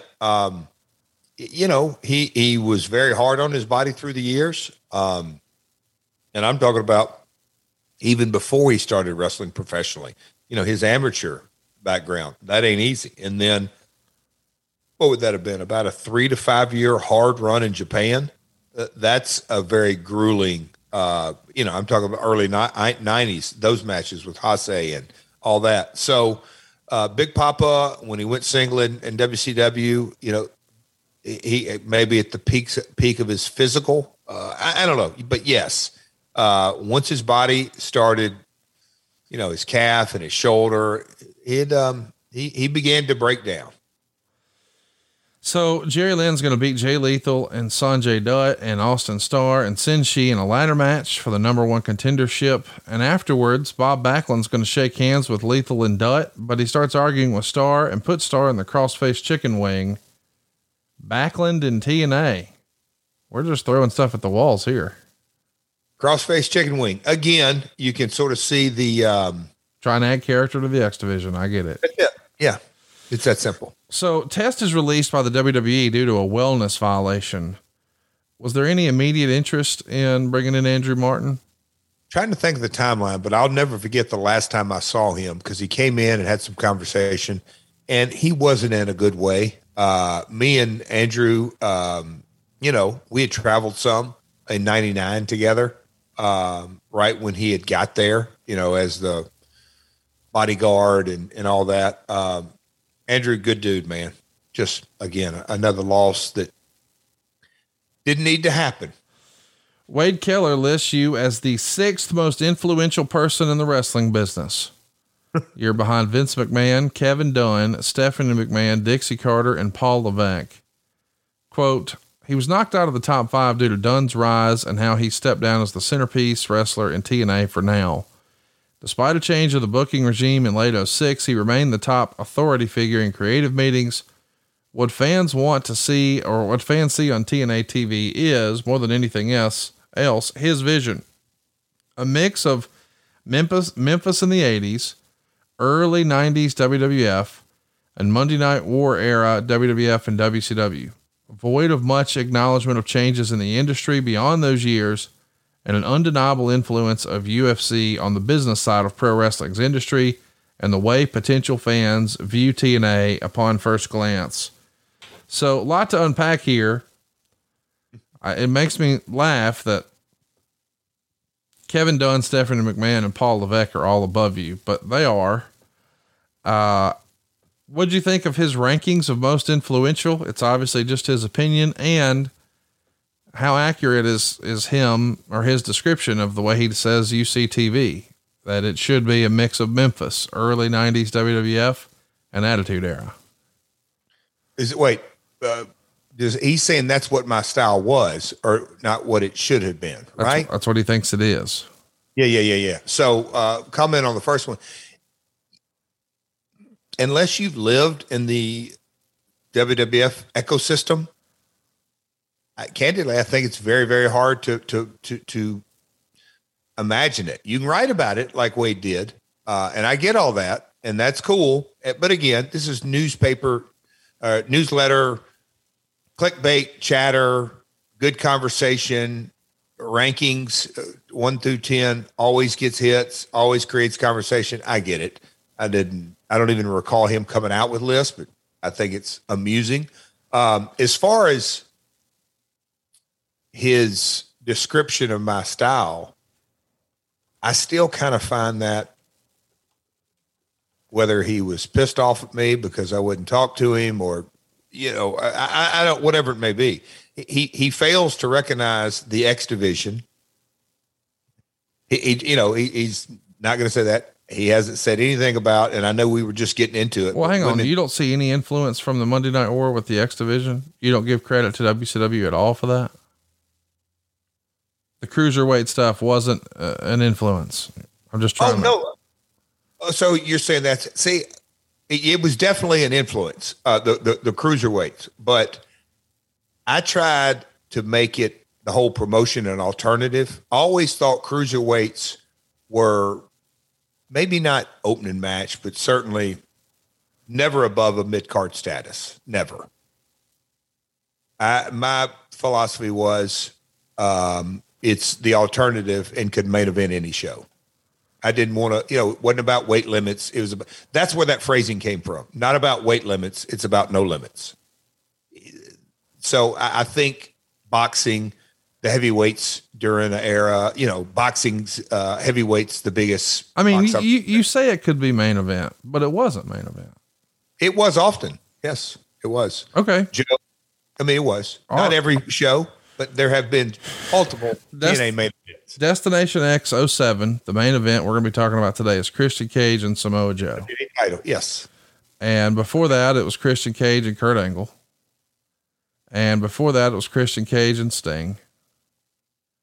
And before that, it was Samoa Joe and Kurt Angle. And before that, it was Angle and Samoa Joe. And before that, it was Sting and Jeff Jarrett. And before that, it was Samoa Joe and Jeff Jarrett. Samoa Joe, X Division wrestler. Oh gosh. But no, I'm saying we did. But that wasn't for the X Division title. The X Division was not a main event on a pay-per-view in this era. I'm not saying it never happened on TV. Okay. Yeah.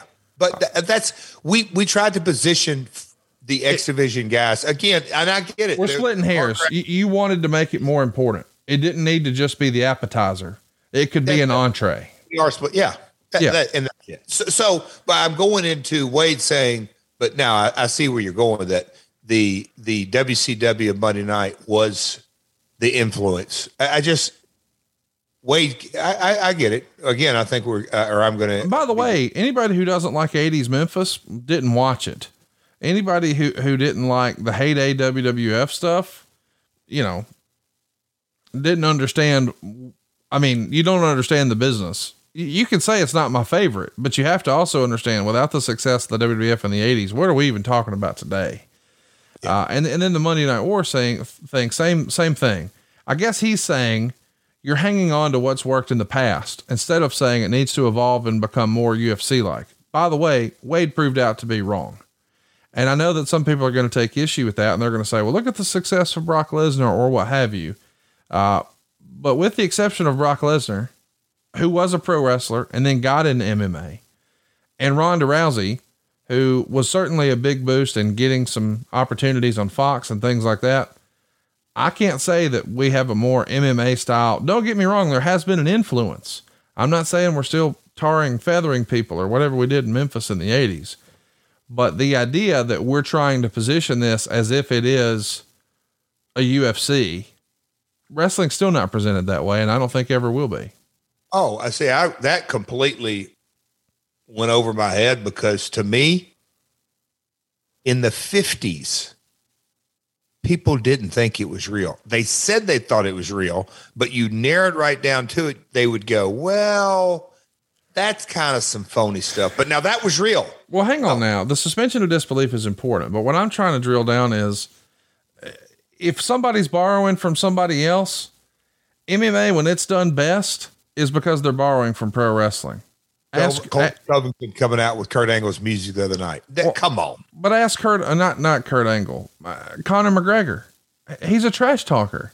He's cutting promos. Floyd Mayweather's gimmick. But his promos you look at Floyd Mayweather before he fought Oscar De La Hoya in 2007, Cinco de Mayo, 2007. They did a 24/7 build to it on HBO.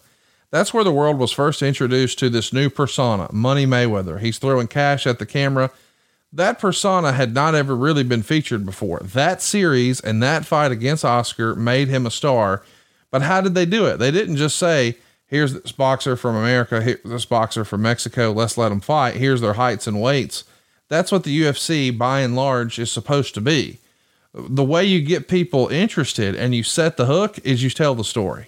24/7 told the story, and you either wanted to see Oscar win or you wanted to see Floyd lose, but either way you were paying to watch that show. I just think MMA and boxing, when done well, they borrow from wrestling way more than wrestling should be borrowing from them. Yeah, I agree.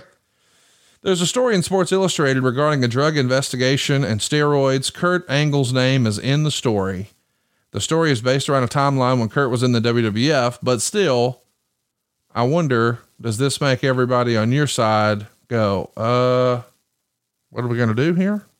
I remember walking in the office and we got to have a meeting and let's get in there, a small group. And I didn't have a clue about it. So we get whatever little known facts. And then I said, okay, what are we doing? What can you do? Nothing. I mean, like what was the reality that see where it goes? But anyway, that definitely made everybody's radar internally at TNA, but end result, nothing could really be done. And it, you know, kind of passed, but yeah, I do remember that whole internal discussion about this is about to come out and this came out and this doctor and all that kind of stuff. This year, it's time to get off the couch and get back into the bedroom. Blue Chew can help. Guys, we know that confidence can take you far in life, and when you feel confident, you're at your best, especially when it comes time to step up to the plate. That's where Blue Chew comes in.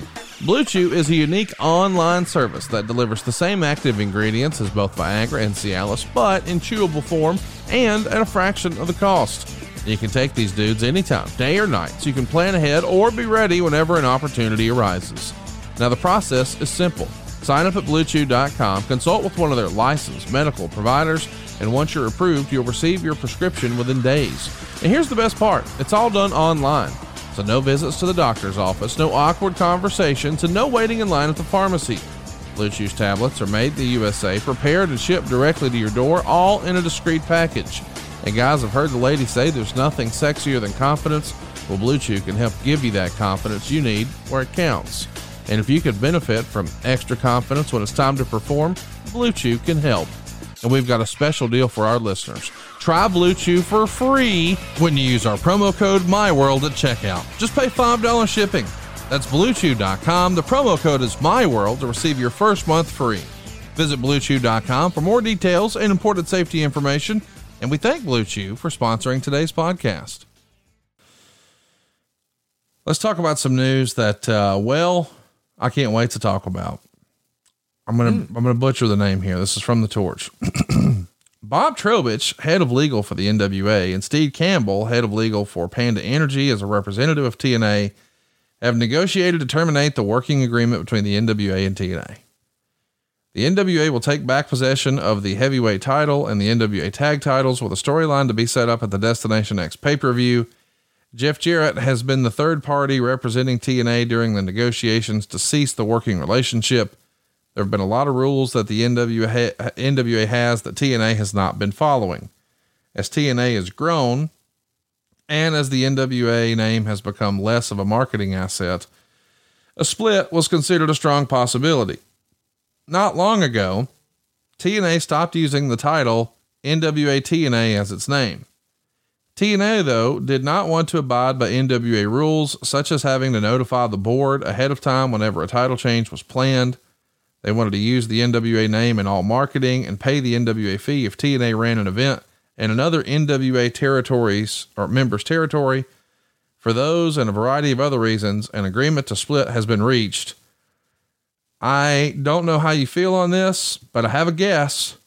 The NWA hasn't mattered in a long, long time. They're not going to dictate anything to our business. They have no skin in the game. We tried it. We thought we could breathe some life into your dead promotion name. But if you're going to think that means you can dictate my business and what we do, see you, pal. Is that about it? Yeah. What month was this, Conrad? Cause I'm going to, as you were talking, I was backing up months. So Destination X07 was what month? I think that's March of 2007. Yeah. Because by Slammiversary is when it became the TNA title in 07. We knew probably in 06 because of probably when we got on Spike and the exposure and we were going to a much more mainstream and, growing the brand, we knew. I mean, I didn't predict the future in 02, 03, 04, but I knew pretty soon that we were headed toward, going our separate ways. Because at that time, the NWA still had, 8, 10 charter members and all that. the relationship had run its course, and us having to get title changes notified and let them know and all that, it just didn't work creatively. And so you kind of wrapped it up and summed it up, but it just wasn't working. And Steve Campbell, our attorney, and Trobich, who was a part of the NWA, we knew that, okay, let's figure out how to go our separate ways, the easiest way. Just a little crazy. March 1st is the next installment of Impact. Christian Cage is guaranteeing Tomko an NWA title shot if he takes out Samoa Joe. So Christian's going to build a heel stable within 3 weeks. But none of them are really working together. Kurt Angle is going to attack Scott Steiner to start the show. Cornette's going to help separate them and ask Kurt Angle not to ruin this TV program. Lynn, Sinshi, and Lethal are going to beat the X Division champion Chris Sabin, Austin Starr, and Alex Shelley. Dutt tells Jay Lethal to do his Randy Savage impersonation, which he does to a big pop. And the guys being in the ring are almost a backdrop to Backlund towards the end. In hindsight, was Backlund necessary? It wasn't unnecessary, but I mean, again, 1 hour show, cameos, a little star power, a little something different.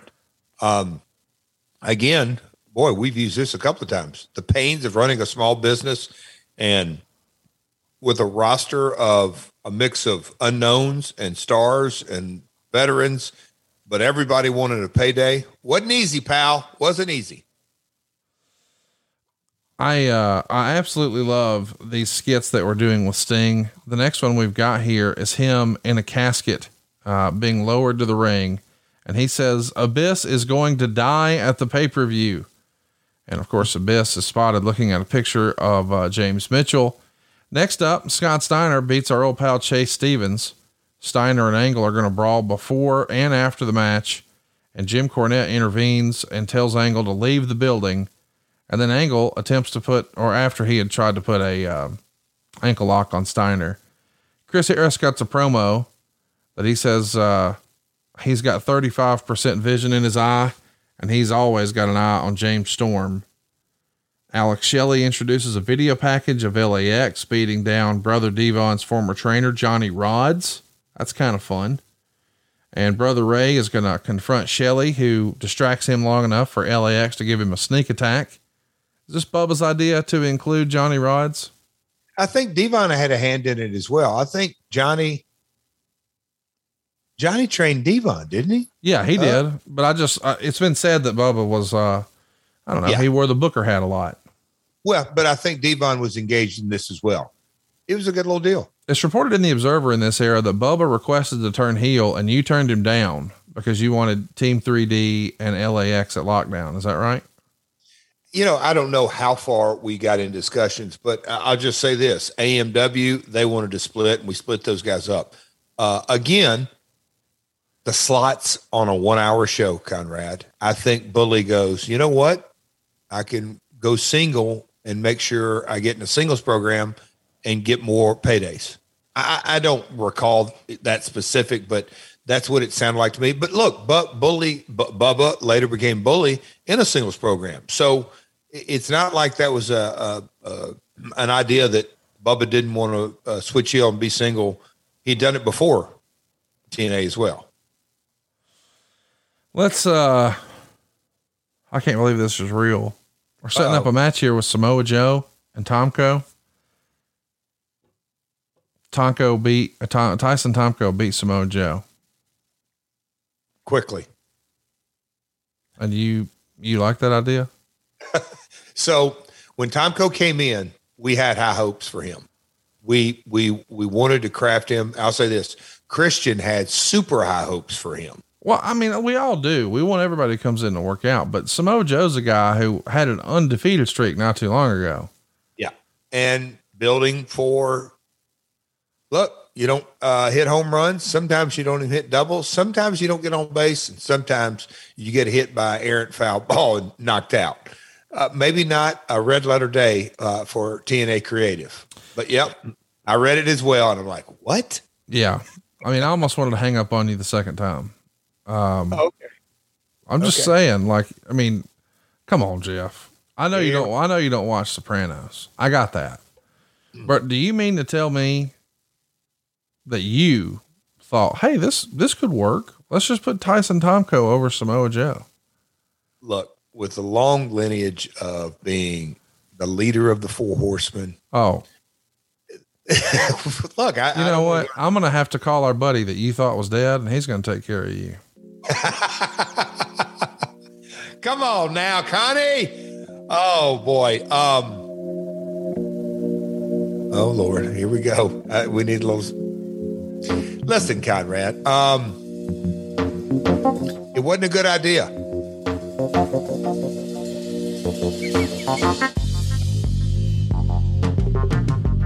Oh Lord, what music is that? Did you just say what music is that? Yeah. Ladies and gentlemen, I can't wait for you guys to meet Polly Bromwell. Polly B will be back next week here on My World. Oh, I love it. Come on, Conrad. This is the end of our tag team run.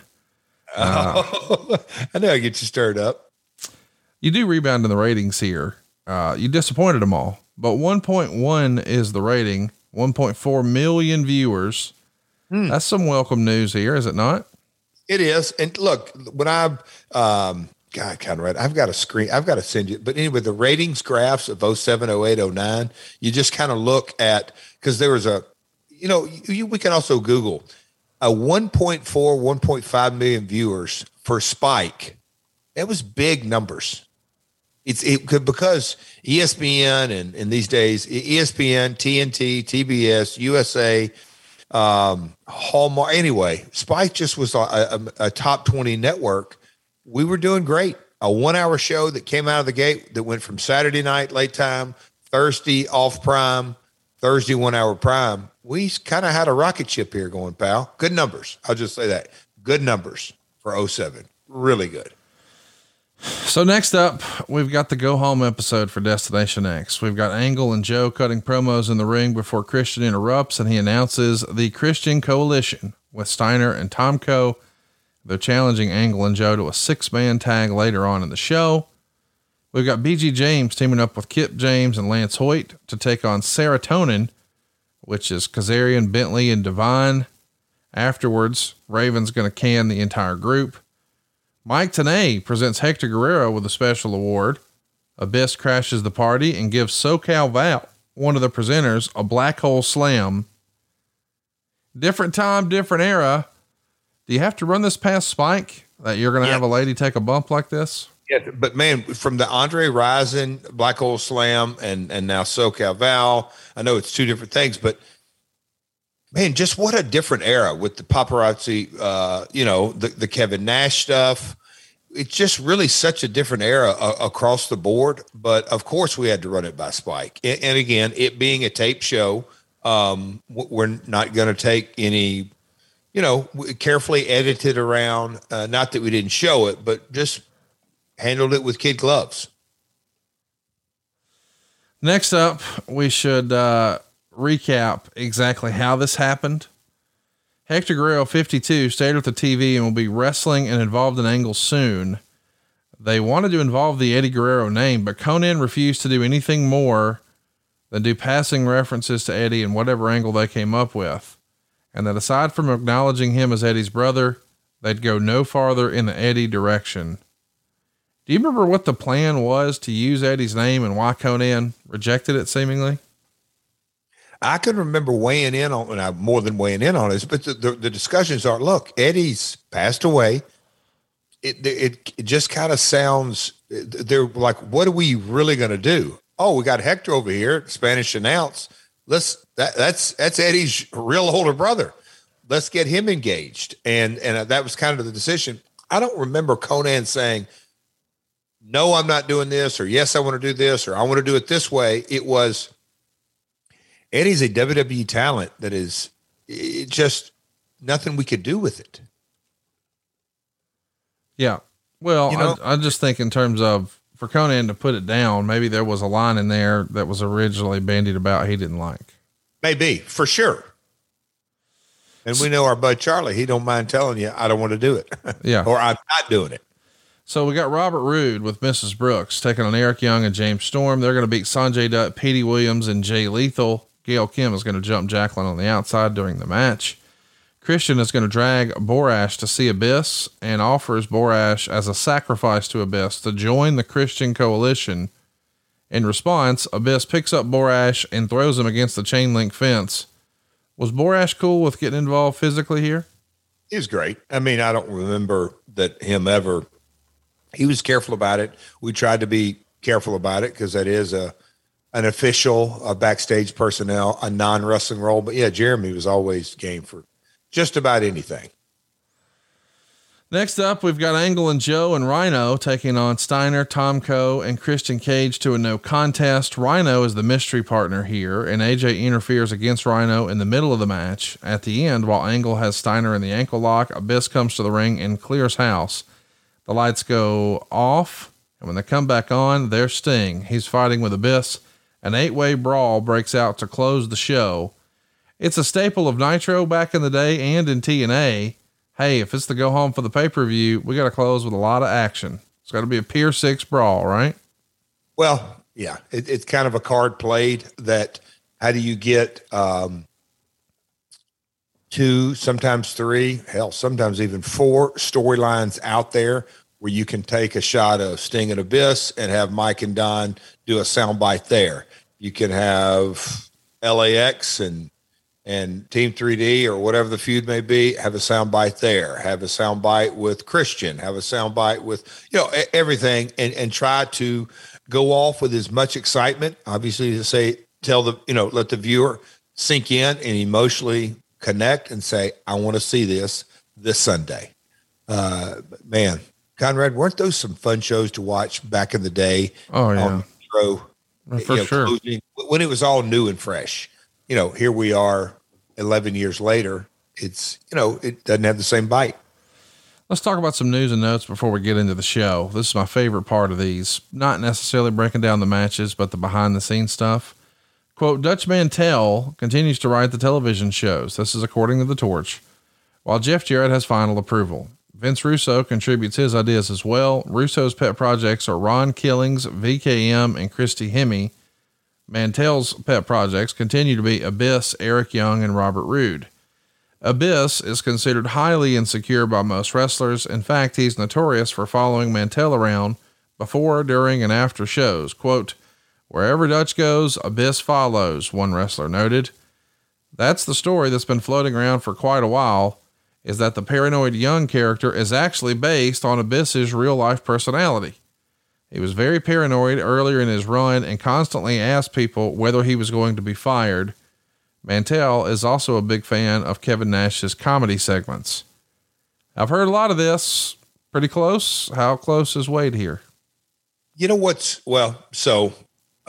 Conrad says, a lot to unpack here. So tell me what you want to start unpacking. As far as Dutch writing the show, it's just not accurate. People used to say, who writes this show? And I'm like, if you really want to know who actually writes it, nobody does. Rudy types it.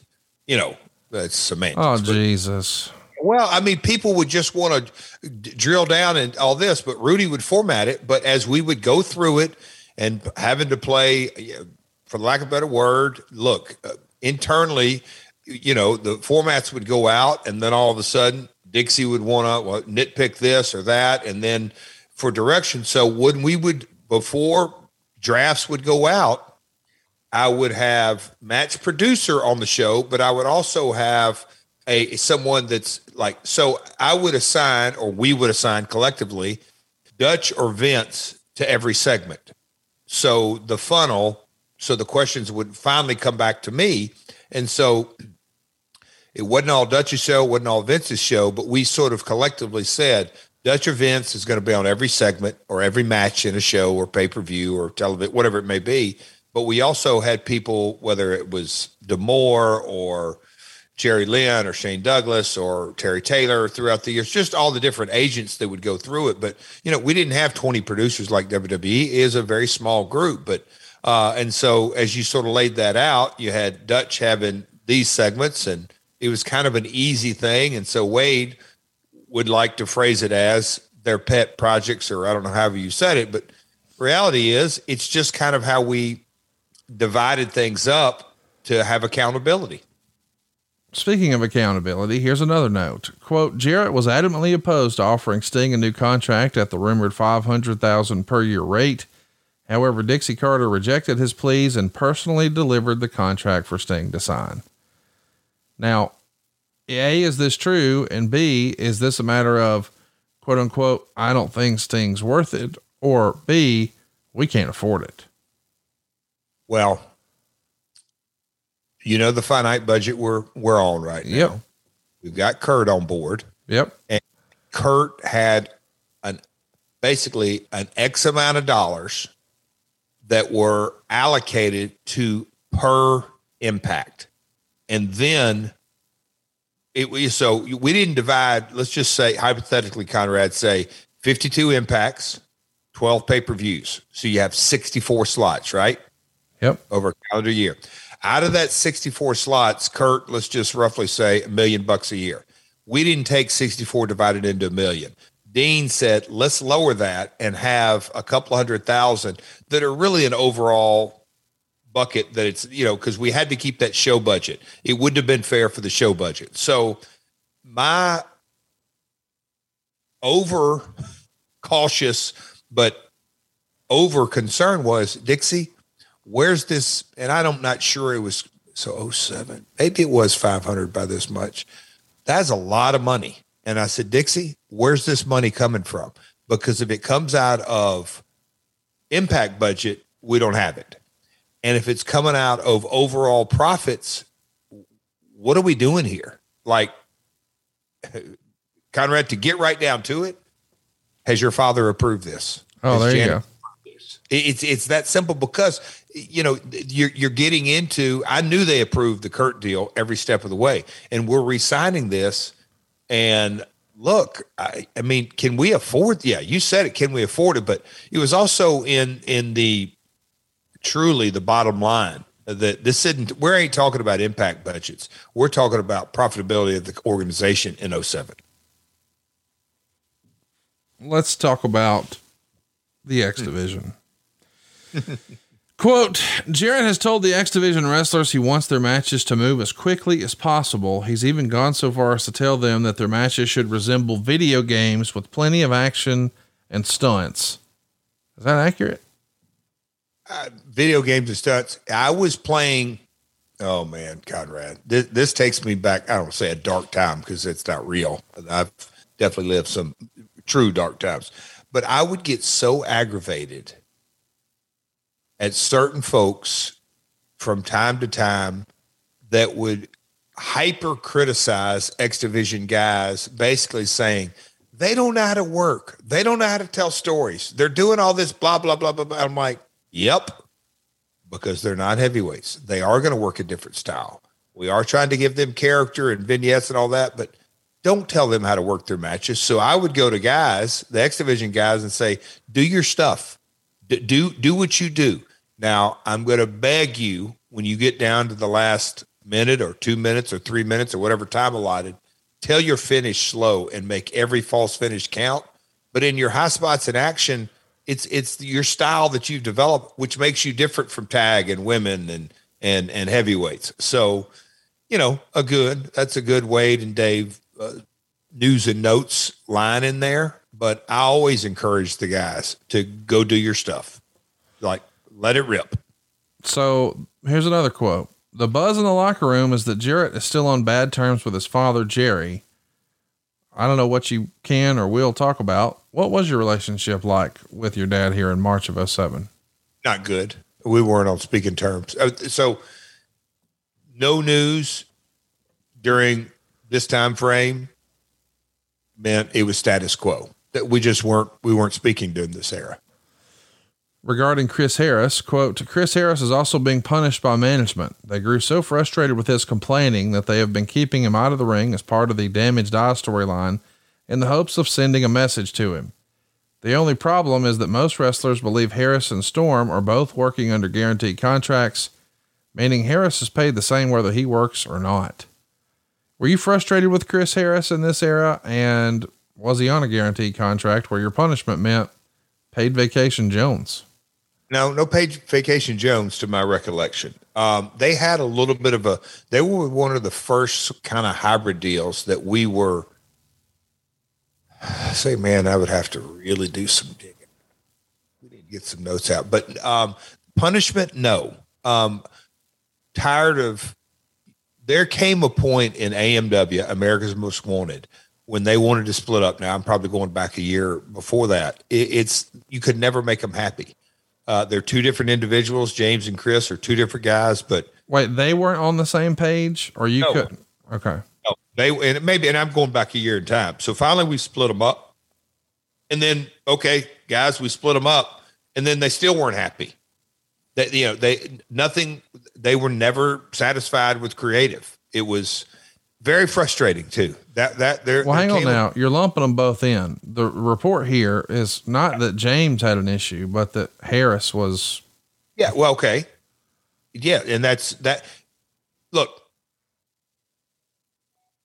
I don't want to lump him in, but there have been times in James's career that at times, look, and like all talent, but he was sometimes hard to make happy. But Chris absolutely during this time frame was. And obviously later he left, but it wasn't punishment. It was, okay, you really hadn't liked anything we've done. Let's try this. You and I both think a lot of James Storm and think he's when the bell rings, and hell of an in-ring performer. I'm not saying that to take away, but I'm just saying you and I, in our real life conversations, anytime he comes up, your first thing is always hell of a worker. So I know you hold him in high regard, but I do wonder, do you think maybe he got a little, it was just described here that perhaps Abyss was, not secure in his position. Do you think when James ultimately saw Chris go to the WWE, he took a wait and see approach, saw how poorly it went, and then thought, maybe not? Because I think a lot of times, like, we get people who say, man, James Storm could have had a big run in the WWF. And then people have theories as to why. But if I saw my partner who we had a really good run with, who we did some really great stuff with, go take a stab at it. And a lot of folks at that time, once upon a time, thought, well, Chris Harris will be the bigger star of the two. And we know it wound up being James Storm. But I think if I'm James Storm and I see what happens to Chris on the main roster of WWE, I'm like, nope, I'll just figure it out here.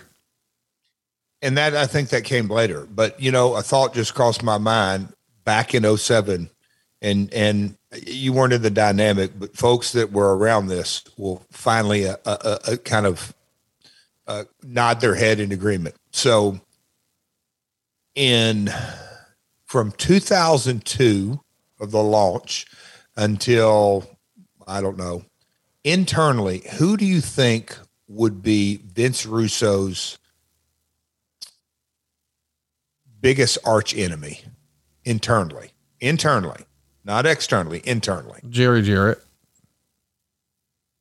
So Jerry got bought out in whatever year it was. And so he would become external.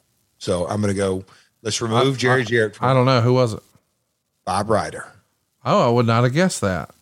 Bob Ryder detested Vince Russo's creative. And process. Bob Ryder was really tight with America's Most Wanted. Bingo. Yeah. That all just kind of clicked back in that Bob didn't do them a lot of favors. Not that what Bob's advice wasn't warranted from time to time. And probably a lot of times I was in agreement with Bob, and so would Dutch be. But they wound up hurting themselves. But the approach of talent relations or administration or travel or whatever bucket you want to put Bob Ryder in, working against another office employee and the talent taking their advice, Vince didn't get hurt and Bob didn't get hurt. And sometimes James didn't get hurt. Chris Harris got eviscerated. And that's just kind of the reality of the fact. A hard lesson to look back on for several involved, but that's the reality of it, that enough became enough. And there was a time where Vince Russo absolutely thought a lot of Chris Harris creatively. early days. But there came a point when Bob Ryder would latch onto a few favorites, and immediately Russo put his guard up against those guys because he knew the position Bob was coming from. Because Bob, back to notes from Bob on OneWrestling.com, never made it a secret that he didn't agree with Vince's philosophy. Let's talk about somebody else who might not be happy with the philosophy here in TNA. Quote, BG James and Kip James were asked to be released from their contracts a while back so they could join WWE, but management refused to let them out of their deals. We just recently talked about them doing in-character interviews with the media. Do you remember them actually asking for their release? Because in real life, you and Brian were pretty good friends. I don't remember them asking for a release. Jill passed away in May of 2007. So we're in March of 2007. So as far as talent relations and contractual status and, Terry Taylor and Bob Ryder and Dixie. So I'm not saying they never didn't ask for a release. They didn't ask me. Uncomfortable to follow back here, but I feel like I need to follow up. You just mentioned, and I kind of forgot, of course you never will, that Jill, your wife, sadly passed away in May of 2007. When asked about your relationship with your dad just a few minutes ago, you said you weren't on speaking terms. Did your dad attend Jill's funeral? No. Were you upset about that?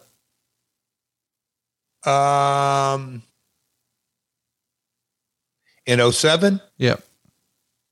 Didn't even register it. Much more. He had just been out of your life so long, it didn't even cross your mind. So we just had lunch last Tuesday, and we have a lunch every Tuesday now. So, and y'all are on great terms now. Yeah. I just want to say there's a happy ending. Yes. People work through this. So I literally said this last night, waiting on appetizers. We were another guy at the table. We were talking about the podcast, and he's like, yeah, I said, my partner has a way of just kind of, okay, we're going to sort of peel off this layer of onion and peel off this layer of onion and go here. And then all of a sudden, before you know it, heck, we've got a plate in front of us that we've gone in 15 different directions, but it kind of all ties in. This is one of those things. I didn't expect this answer or this question today, but I felt uncomfortable asking it, but when you mentioned it, I thought, well, this is a natural follow-up. And if I'm honest with you, Jeff, the reason I wanted to talk about it is because behind the scenes, I know the nature of y'all's relationship now. And I know a lot of our listeners have strained family relationships, and that's just part of life. But the reality is, because something's bad doesn't mean it has to stay bad. Eventually, as we talked about in earlier, a different circumstance, we all learn and we all get better, even with our family members. So to give you the context of how bad the relationship was, but now it's super good. We had been estranged since the Russian Olav, or I've always, whatever that was. That's kind of when things really went south. And so non-speaking terms, and he's doing his deal and I'm going through life and all this, and situation happened. But, during this time I didn't, we weren't on speaking terms. So there wasn't cussing and fighting, just non-communicado. But my stepmom, Deborah, was the very first person literally in the funeral home. So I say all this to say, maybe there's somebody out there listening, because that's my stepmom. And when as south as they can go in the situation, she passed away. Deborah, literally, I showed up at the funeral home. Obviously, she was the first one there. So you say all that to say, well, where's your dad? Well, he didn't feel comfortable enough coming, and he sat across the street in a restaurant during the entire service. I want to take up for your dad. I don't know your dad. I mean, I've hung out with your dad for a few hours, but I don't really know your dad. But he probably felt like this needed to be a celebration of life, and not necessarily, he might be a distraction, or you had enough on you. You didn't need that too. But I'm glad to hear that these days, as we're talking now in 2022, I can count on every Tuesday, y'all are eating some fried green tomatoes somewhere. We ain't at the Red Rooster, we at Ruby's. I love my Ruby's. So that's another shout out to a local diner. But I say all this to say, Conrad, and we've really gotten off the beaten path, but here's kind of my whole thought from a life philosophy that I've learned. Death is a situation that everybody responds differently. Karen's grandfather passed away at the beginning of this year. Now, I only met this man 10 years ago, and he was in his early 80s. So his work life and the coal mines and the stories, and he had raised his daughter, and then his daughter had raised 3 kids, and Karen was on her second marriage, obviously, second husband, and her brother is on a second marriage. So he had lived a lot of life, but me and Karen's grandfather became buds. But over the since the pandemic, like got really tight because the shut-ins, and I'd go up and see him on Sundays and he couldn't get around, and he'd lost his wife 4 years ago. I say all this to say, Conrad, I haven't cried that hard in a long time when he passed away. And he was 94 years old, 44 years in the coal mines, lived a wonderful life. So what the hell am I sad about him passing away? I wasn't. It wasn't about him actually transitioning and moving on. It was something within me, finality of death. Everybody responds differently. And so I'm looking at the lens of my father, of that entire situation. Just death is just different. Everybody look. And so that's why some folks have grieving times. And Conrad, how the heck did you get on this subject? But man, I apologize. But no, I think it is important. If people are out there, everybody processes death differently. And that is a definite note that I have learned the hard way sometimes. And it has a happy ending with you and your dad, you know. Oh yeah. I know I've said it 2 or 3 times, but I just want to be clear when we're talking about this, and it is a tough subject. We're not putting the boots to pop here. We're, it's a totally different situation. Look, truth be known, and look, it's splitting hairs when the things got really south in TNA, and I got a call from Panda, and they didn't actually believe that I wasn't in Titan Towers. And I said, no, that's my dad. I'm the one who chose to pick up the phone and said, hey, Pop. That was like a year and a half prior to this, I think. Wow. Okay. So that's when it really went. Because I just said, hey, you got to feed your family and I got to feed my family. And I didn't say these terms, but the end result was I put business in front of family relationships. So I am for sure guilty. For sure, very, very guilty of a lot of crap in my life and my relationship with my father. I'll take all the blame or part of the blame. It doesn't really matter. He wasn't, I'll say this. Maybe he wasn't the only bad guy. Maybe we both had fault, but hey man, life and reconciliation and amends. And, that's kind of the beauty thing in life, that we got the opportunity to reconcile. And we had a hell of a meal at Ruby's. I hope you're getting some free meals out of this. Ernie Ladd is going to get a tribute to start the show as we're talking about the pay-per-view. Finally, here we are, Destination X07. Ernie had just passed away. Did you spend any time with Ernie at all in your career? No, but man, met him multiple times. He was, I was at I believe it was one of the Hall of Fames, maybe the one he was inducted into in 94 in Baltimore, way back. Anyway.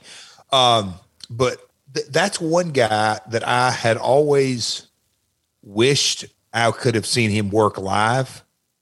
I was always kind of enamored that here's a mega football star, like big time, and he transitioned and a big box office attraction, and had a long lineage with the NWA and Ernie was a big star. He was just before national television. Let's jump into it. Before we talk about the matches, you guys did an online poll where you're trying to see who's going to win the main event. Quote, the majority of fans voted that Christian Cage would beat Samoa Joe. Why is such a seemingly insignificant thing so important? When a promotion is selling a championship match, particularly one involving Samoa Joe, one of his top 2 baby faces, the promotion should be able to sell the fans that the challenger will win. Fans thinking Joe won't win showed us loud and clear that they have no confidence in Joe. When fans expect a babyface to fail, it means the damage has been done and badly. Do you agree with that? But the damage has been done at this point to Samoa Joe? I mean, you're beating him on TV with Tyson Tomko. Ain't no damage. Gosh, when I read this in the notes, Conrad, I just kind of was like head scratching, like, so 07, a poll on our website got Dave this ruffled. Or is it news? I don't know. I almost flipping it back. I don't know, but I don't think Joe was done by any stretch. Homicide and Hernandez are going to beat Team 3D in a ghetto street fight that go nearly 15 minutes. Meltzer says, what is a ghetto street fight? Damned if I know, since they didn't go over any of the steps. One of the reasons is they never decided until the day of the show. We had originally heard they would have lumberjacks, just not with belts, but that was next during the day. Then they were deciding whether the finish would be pinfall or putting your opponent through a table. We already had a little Italy street fight, but there were no pizza parlors in the ring or stripper girls in cages. Here we had a bunch of weapons. There were garbage cans all over the ring. The match was hot, sloppy in spots, but hot. But knowing all the stuff they were going to do, it should have been later in the show. Fans were chanting, "This is awesome." Believe me, considering chants later in the show, that was a blessing. So everyone's chanting, "Get the tables." They did the wise up. They had all the standard spots. Ultimately, Homicide and Hernandez get the win though. Machete is the long forgotten member of LAX, and they're all going to be brawling to the floor. Alex Shelley is going to come out. Shelley's going to hit Devon with his video camera. They give Devon a frog splash through a table. Homicide pins Devon. Meltzer says some of this was great, but it got silly by the end. He gave it 3.5 stars. Your boy Wade gave it 2 stars. In hindsight, ghetto street fight. Not a lot of thought put into that, huh? Just again, another version of, oh boy, Conrad. Yeah. Just trying our best to do episodic television and not be repetitive. I can hear Vince in one ear and Dutch in another ear. And Vince is saying, we got to do something different, bro. And, Dutch is saying, we got to create that emotional, personal issue storyline. Wasn't easy, but there was thought put into it. Maybe just not good thought, Conrad. Meltzer would say, or Wade would say, Brother Ray has been campaigning for his team to win the tag titles. And given the number of jobs Team 3D has done to LAX recently, it appears as though that is the plan as of now. However, Brother Ray has become irksome to Jarrett and Mantell due to his constant complaints regarding his storyline, which has led some to believe he might talk his way out of winning the belts. Although Brother Ray isn't the most popular in the locker room, Devon and Brother Runt are popular with all the other wrestlers. That was the story throughout their WWE run and even dating back to ECW. Is this why LAX kept beating 3D? You're having trouble with Bully Ray? My best recollection is no, it wasn't trouble. I mean, just when Bubba wants to be charming and gregarious, he can be, and Devon the same. But there's sort of natural set points are Bubba's going to tell you exactly what he wants to do and business wise. Anyway, no, the whole, if I remember this correctly, it was heat. They're going to win at lockdown. That was the whole beginning of the whole program by design. So that's kind of a chatter that Bubba wasn't irksome to Jarrett Mantell. Next up, or let me say this, any more or any less than usual. James Storm and Jackie Moore beat Petey Williams and Gail Kim in a double bull rope match. There's no cowbell. Williams sets up the Canadian destroyer, easy for me to say. Moore hits Williams with a low blow and Storm super kicks him for the pin. Quote, crowd wasn't much into it, which was the theme of the show. Meltzer gave it 1.5 stars. Wade gave it 0.5 stars. And I want to point out, not that long ago, we were only given Meltzer ratings, but you chastised our creative team for saying that we weren't telling the full picture. What did Wade think? And every time, almost every time we've quoted both of their ratings, Wade's have been lower. So you signed up for this, pal. What did you think? Well, we didn't have any dinosaurs back then. That would have got us the 5-star. Can you believe the dinosaur has the same amount of 5-star matches as Kurt Angle? Why, sure. Why do you find that? It's just interesting. Why do you find that? Why do you even find it interesting? It's not newsworthy to me. Well, you mentioned the dinosaur, not me. And by the way, he's a nice guy. You brought him up. I don't know why you would do that. Because when I think of guys with 5-star matches, I think Bret Hart, Kurt Angle, the dinosaur. They all got the same amount. Okay, let's move on. Because I think it's wonderful. And you know what? All kidding aside, I'm going to give my man Derek. I love Derek. Isn't it kind of? Let me ask you this: on other of your other podcasts, have you ever run a side by side of Keller Meltzer ratings? Yeah, all the time. Okay, but I would have thought that it might have been maybe even a little. I'll just say 50-50. It's like 90-10. Dave gives a higher rating. Yes. Wouldn't you say? I mean, 100%. I think Dave loves wrestling more than Wade. Okay. I think Wade's more of a journalist. Wade really likes having a newsletter and doing interviews and that sort of thing. Meltzer, I think he's like you. He'd watch every match. I mean, except the Sopranos. I wonder if there's ever going to be a wrestling match on the Sopranos. This is our last show. Paulie Bromwell will be here next week. From the Torch, Jim Cornette spent a lot of time running and leading Gail, Kim, and Jackie Moore through their portion of the bull rope match prior to the show. Wrestlers were laughing backstage at how bad the match was, despite Cornette's best efforts. Is this just, it feels like, hey guys, we got to have gimmicks to sell the show. So let's have gimmicks. So the first one's a ghetto street fight. The next one's a bull rope match. What is a ghetto street fight? Doesn't matter. I can't work a bull rope match. Doesn't matter. Way overbooked.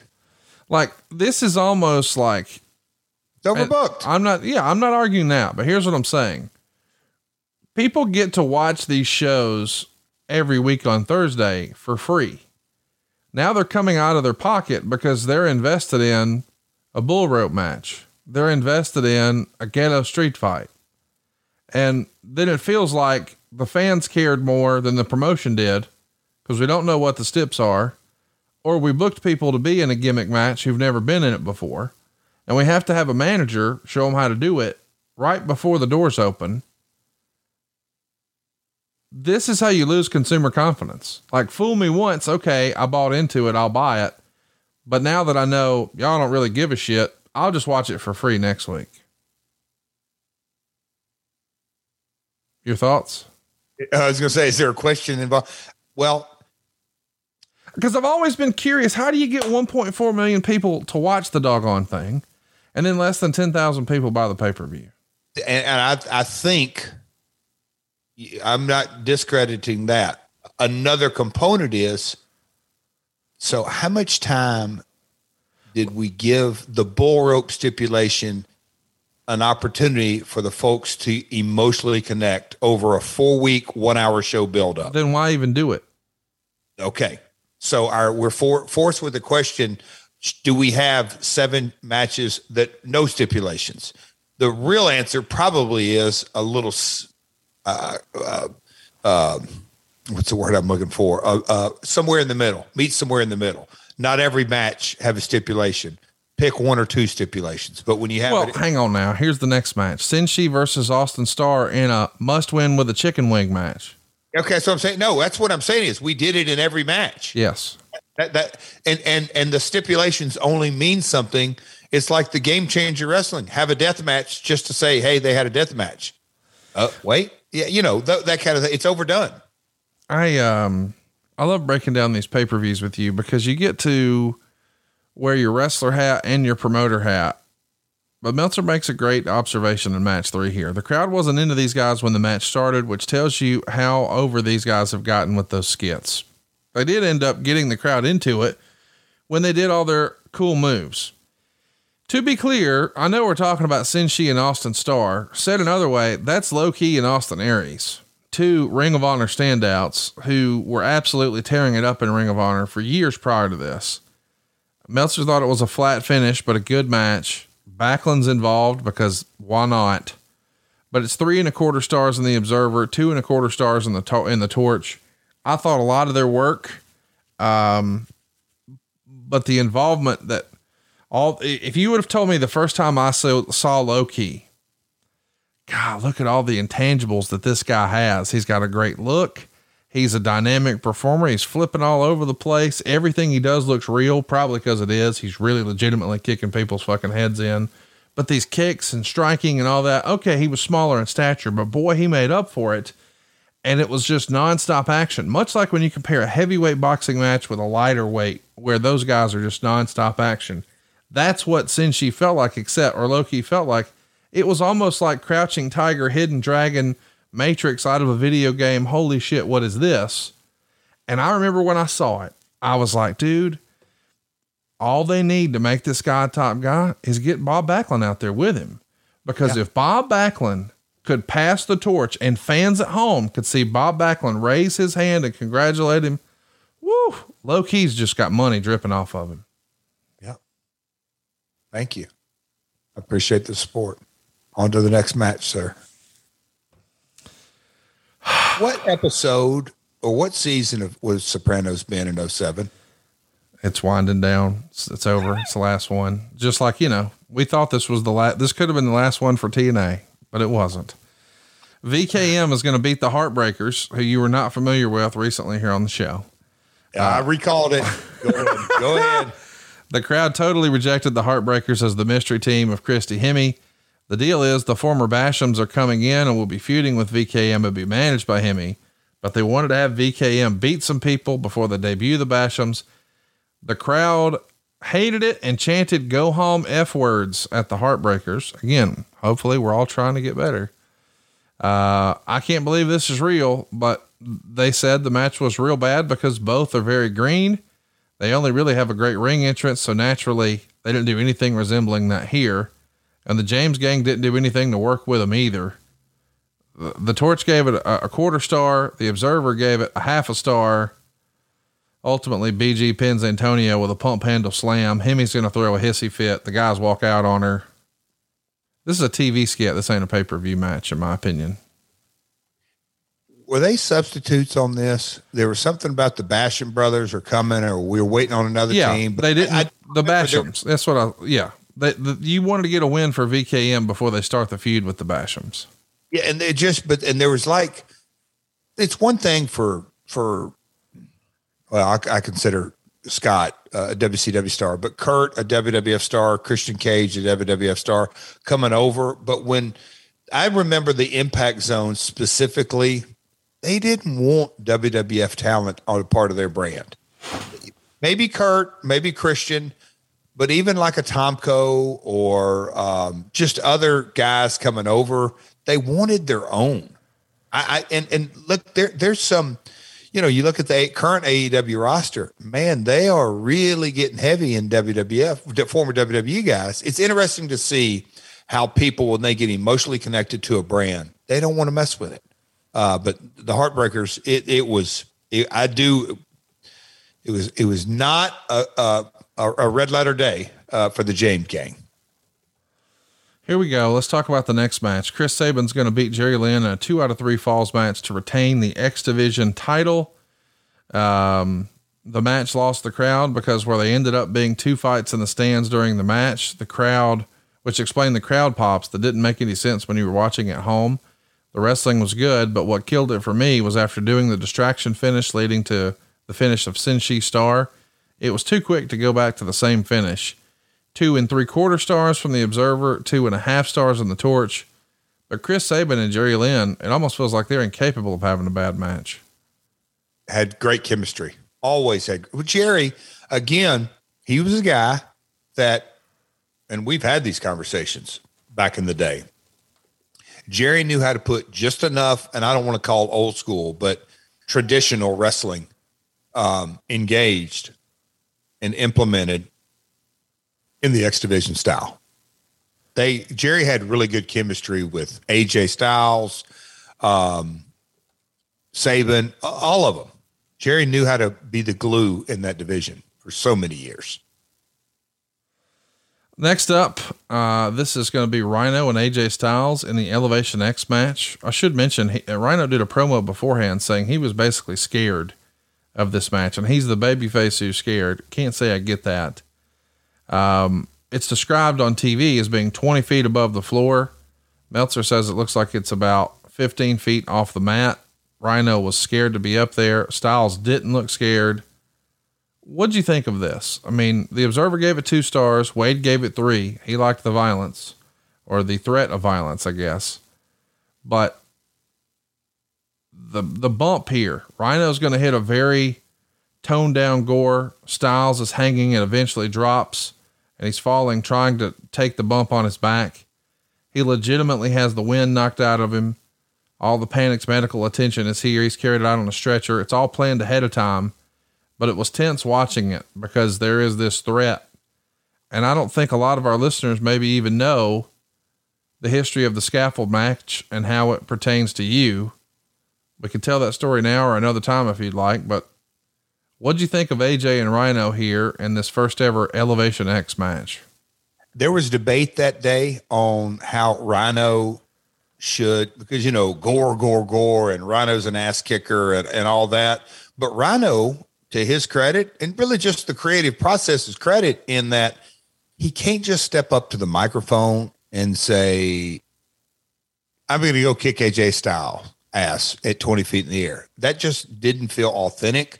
So I get it. Meltzer or Keller, whoever it was, interpreted that Rhino was scared. I think the intent and maybe Rhino's acting skills or delivery didn't come across that way. I'd have to watch that back, but we wanted him, and he wanted to be concerned because he was concerned. He wasn't a guy that felt uber comfortable 20 feet in the air. AJ, on the other hand, he did have much more of a comfort level, and it showed. The spectacle and the look of the Elevation X, to me, I thought it was innovative. I thought it sold the danger and innovation and a different look. We all knew going in that you are limited up there on action, but I thought that it delivered. I thought it over-delivered in action, and I'll give 90% of that credit to AJ. AJ is just a generational performer. And, you know, I ask him, Dutch ask him, others ask him, AJ, you okay? Oh man, this bump's easy. I'm like, whoa, wait a minute, pal. And no matter how you slice it and dice it, you're dropping. You know, there's a difference in getting on the top rope and jumping up, you know, the set point being 15, 20 feet in the air, but I thought it was well done.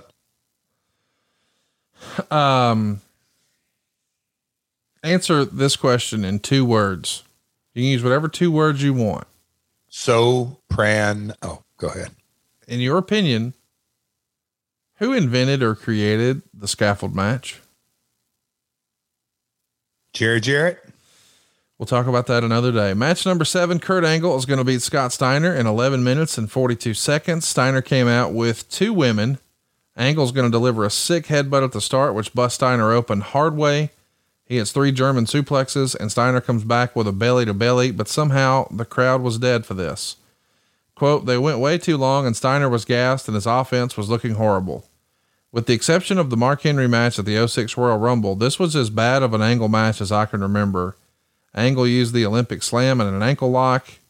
It's just not working. Finally, Angle wins clean with a slow and very delayed sunset flip coming out of the corner. The finish was delayed in taking the bump, and that made it look bad. The fans even chanted, "That was weak," at the end of the match.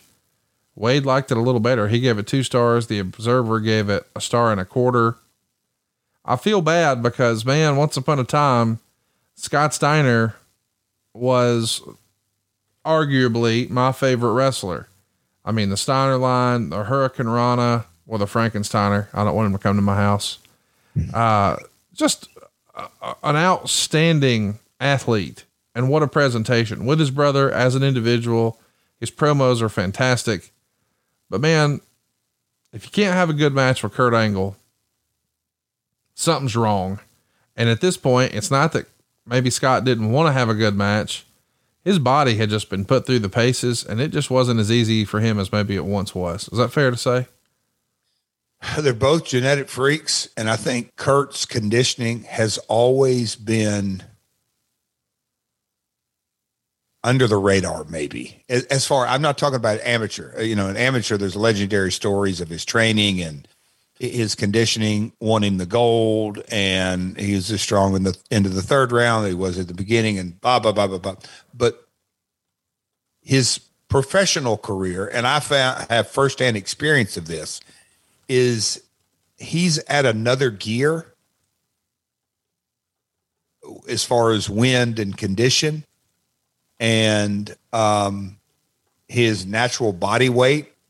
I'm not going to say he was, at optimum body weight, but he wasn't, I think Scott's body frame, arguably 40, 50, 60, 70 pounds over what a typical body, just the wind had, that's it. So a bad match, the conditioning side of it didn't add up. I felt bad. I remember, I was in the truck for this. I just felt bad. Scott was out of gas. Next up, our main event. We talked about these great vignettes of Sting on the way here to this pay-per-view, and now we're going to get to see it pay off. It's Sting and Abyss in a last rites match. They go 9 minutes and 40 seconds, and the rules were that instead of a bed, like they had promised on TV, there's now a casket that's going to come down from the ceiling. You have to put your opponent in the casket. They would then be raised to the ceiling with the idea that they're going to heaven. To say this step didn't get over would be the understatement of the year. As they had the mechanical lowering of the casket during the match, the crowd chanted loudly, "This is stupid." And then they switched to "Fire Russo." The crowd was quiet from that point forward, even though Sting was busted up badly from being hit in the match. During the match, Sting was afraid he was going to lose his eye, but didn't panic and continued the match. I know the rules of wrestling, but I would have said, fuck this match and gotten out of there. This match killed the show, and it wasn't the fault of the work. People have seen too many gimmicks, and this one came across as low rent stupidity. Sting was bleeding all over the place and nobody cared. Abyss put him in the casket, but Sting blocked it like the Undertaker would, and still nobody cared. That made it worse because it looked like a WWE copy, and the Undertaker is so over right now that copying him can't help but come off badly. Sting put a tombstone next to Abyss's face and hit it with a baseball bat. He tried to put Abyss in the casket, but Abyss grabbed him by the throat, got out, and chokeslammed Sting on the top of the casket, bending it badly. Abyss then put another tombstone on top of 2 chairs. Sting then hit Abyss with the candelabra, and he fell into the tombstone, breaking it. Sting put him in the casket, closed the top, and he's raised to the ceiling. The Observer gave it a dud rating. A dud is as low as it goes in the Observer. Torch found a way to go a little lower. They gave it -2 stars. The crowd dies. The crowd's chanting, "This is stupid." Are you watching this in the back, and do you just about halfway through just want to go get in your truck and drive the hell home to Hendersonville? It was so overbooked. I mean, this is the whole show. We've sort of gone through it. It was overbooked. That's the best way for me to frame it. It didn't click. There's some different things that I've watched through the years over on Impact Plus, but I didn't watch it on Impact Plus back in the day, YouTube. The crowd reaction in the Impact Zone from time to time would be atrocious, but for the most part, they were great. But on like something like this, I don't say lack of action, but yeah, more storyline than action. It just kind of opened the door for and man, Russo had some haters in the Impact Zone. They would come unglued during it.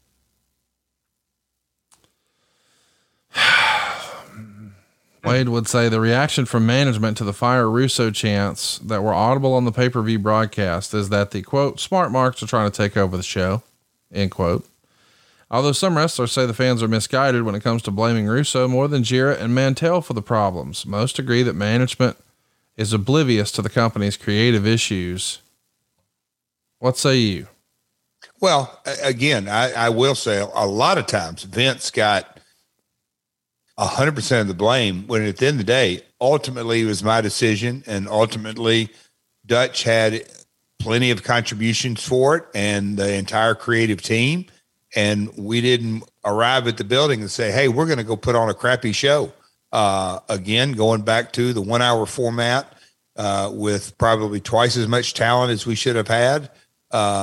It just made for some recipes of storylines and matches with zero emotional connection. But back to the original comment, is it overbooking? Yes.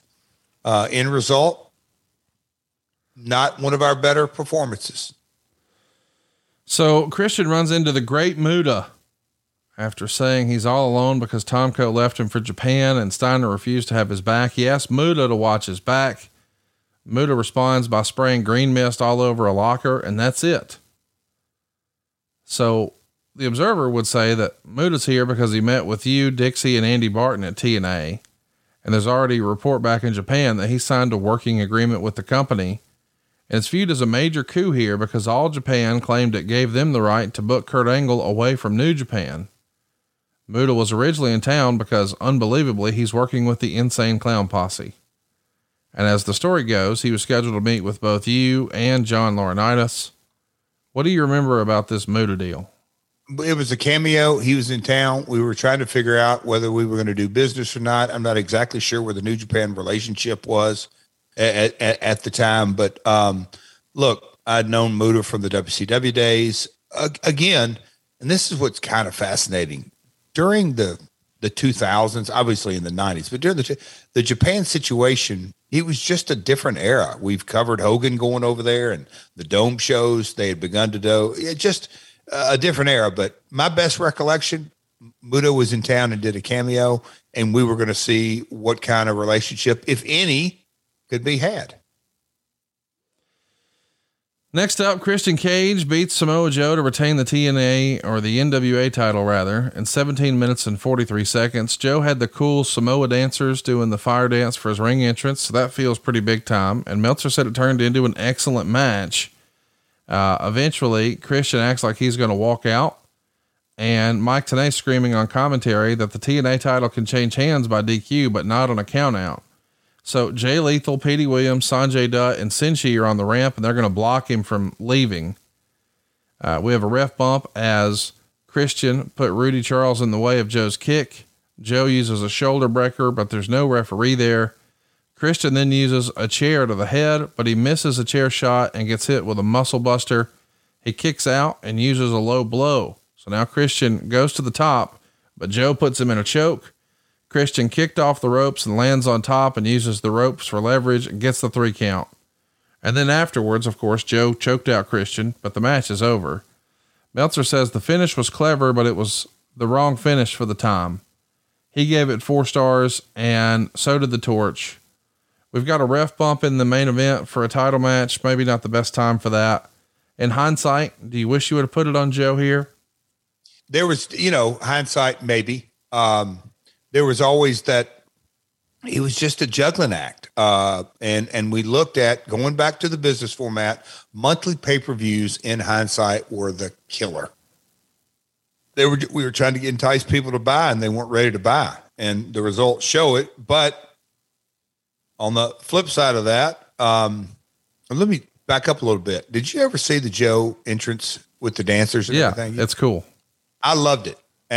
Joe wasn't the biggest fan of that, and there was a little bit more elaborate and all that.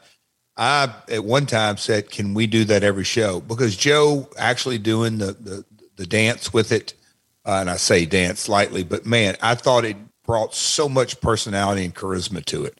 And this match, folks, as Conrad would say, go out of your way to watch it.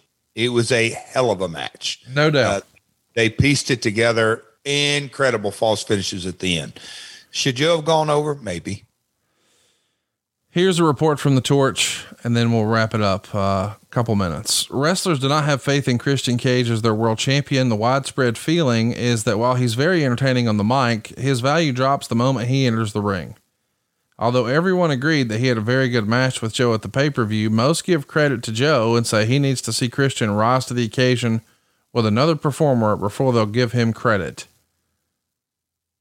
I don't know. I've never heard anybody say that Christian couldn't have good matches. I just don't think, for whatever reason, at certain times fans bought him as a top guy, but a lot of that has to do with booking. You know, if you're beating top guys, you are a top guy. So maybe that's what we're doing here. But I think out of the two, Samoa Joe probably had more momentum, but that's just me. But I've also heard that between me and you and the fence post, Vince Russo wasn't sold on good old Samoa Joe. Man, that's actually a lot to unpack there. The other thing was Joe gets the belt. Where do we go then? Well, like where do we go there? And I think by this time we had sort of set our sights that the belt was going to go back on Kurt, or head in that direction, or put it on Kurt. I mean, there was a lot of moving parts.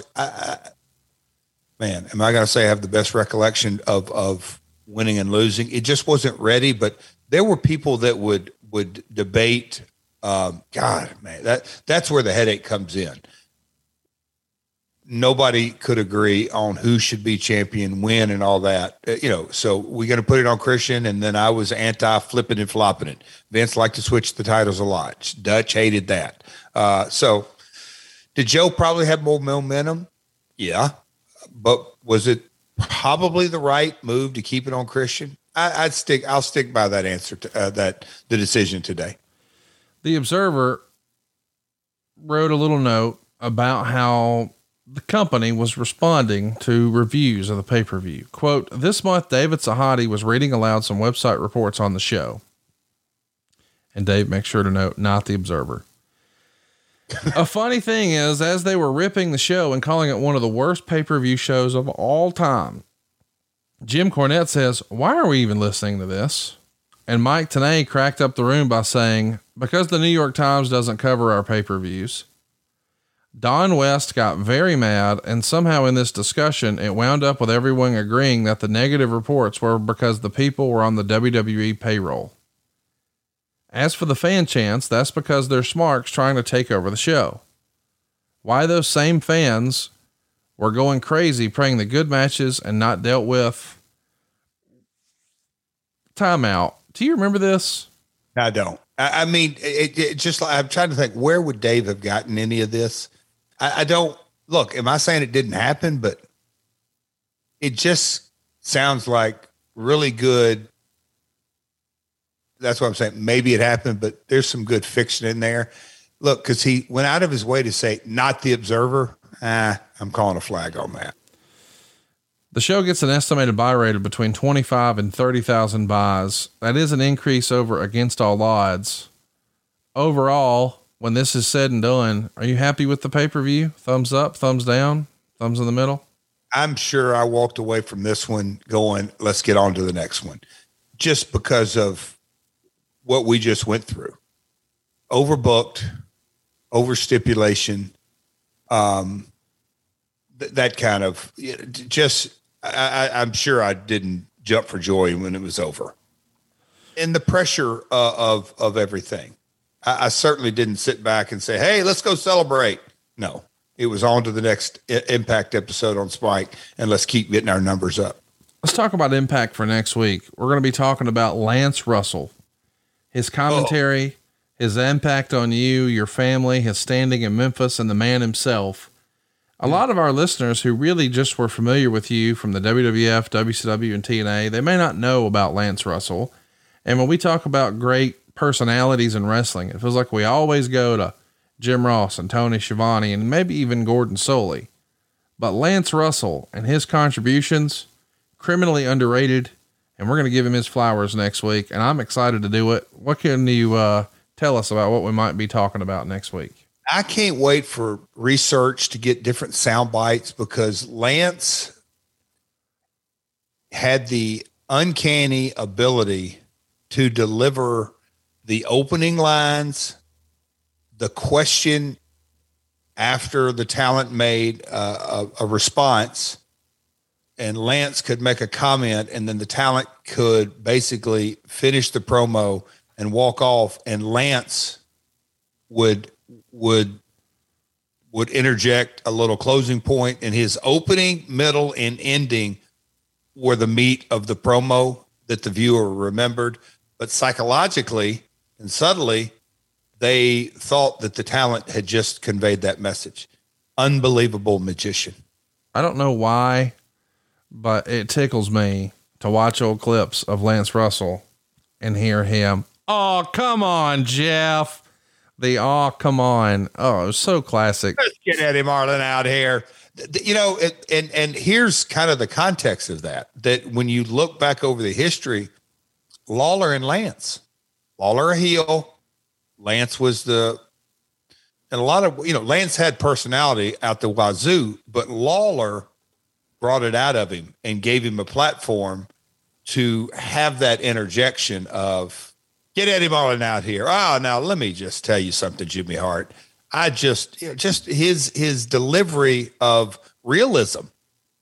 He was the Tupelo concession stand brawl. I text you or put it in the notes. His little timing of, hey, we're out of time. And then right into he was really, really good. And a lot of people forget that he actually worked for WCW for a time frame. And that Lance wasn't quite the Lance Russell of WMC TV, Memphis Wrestling.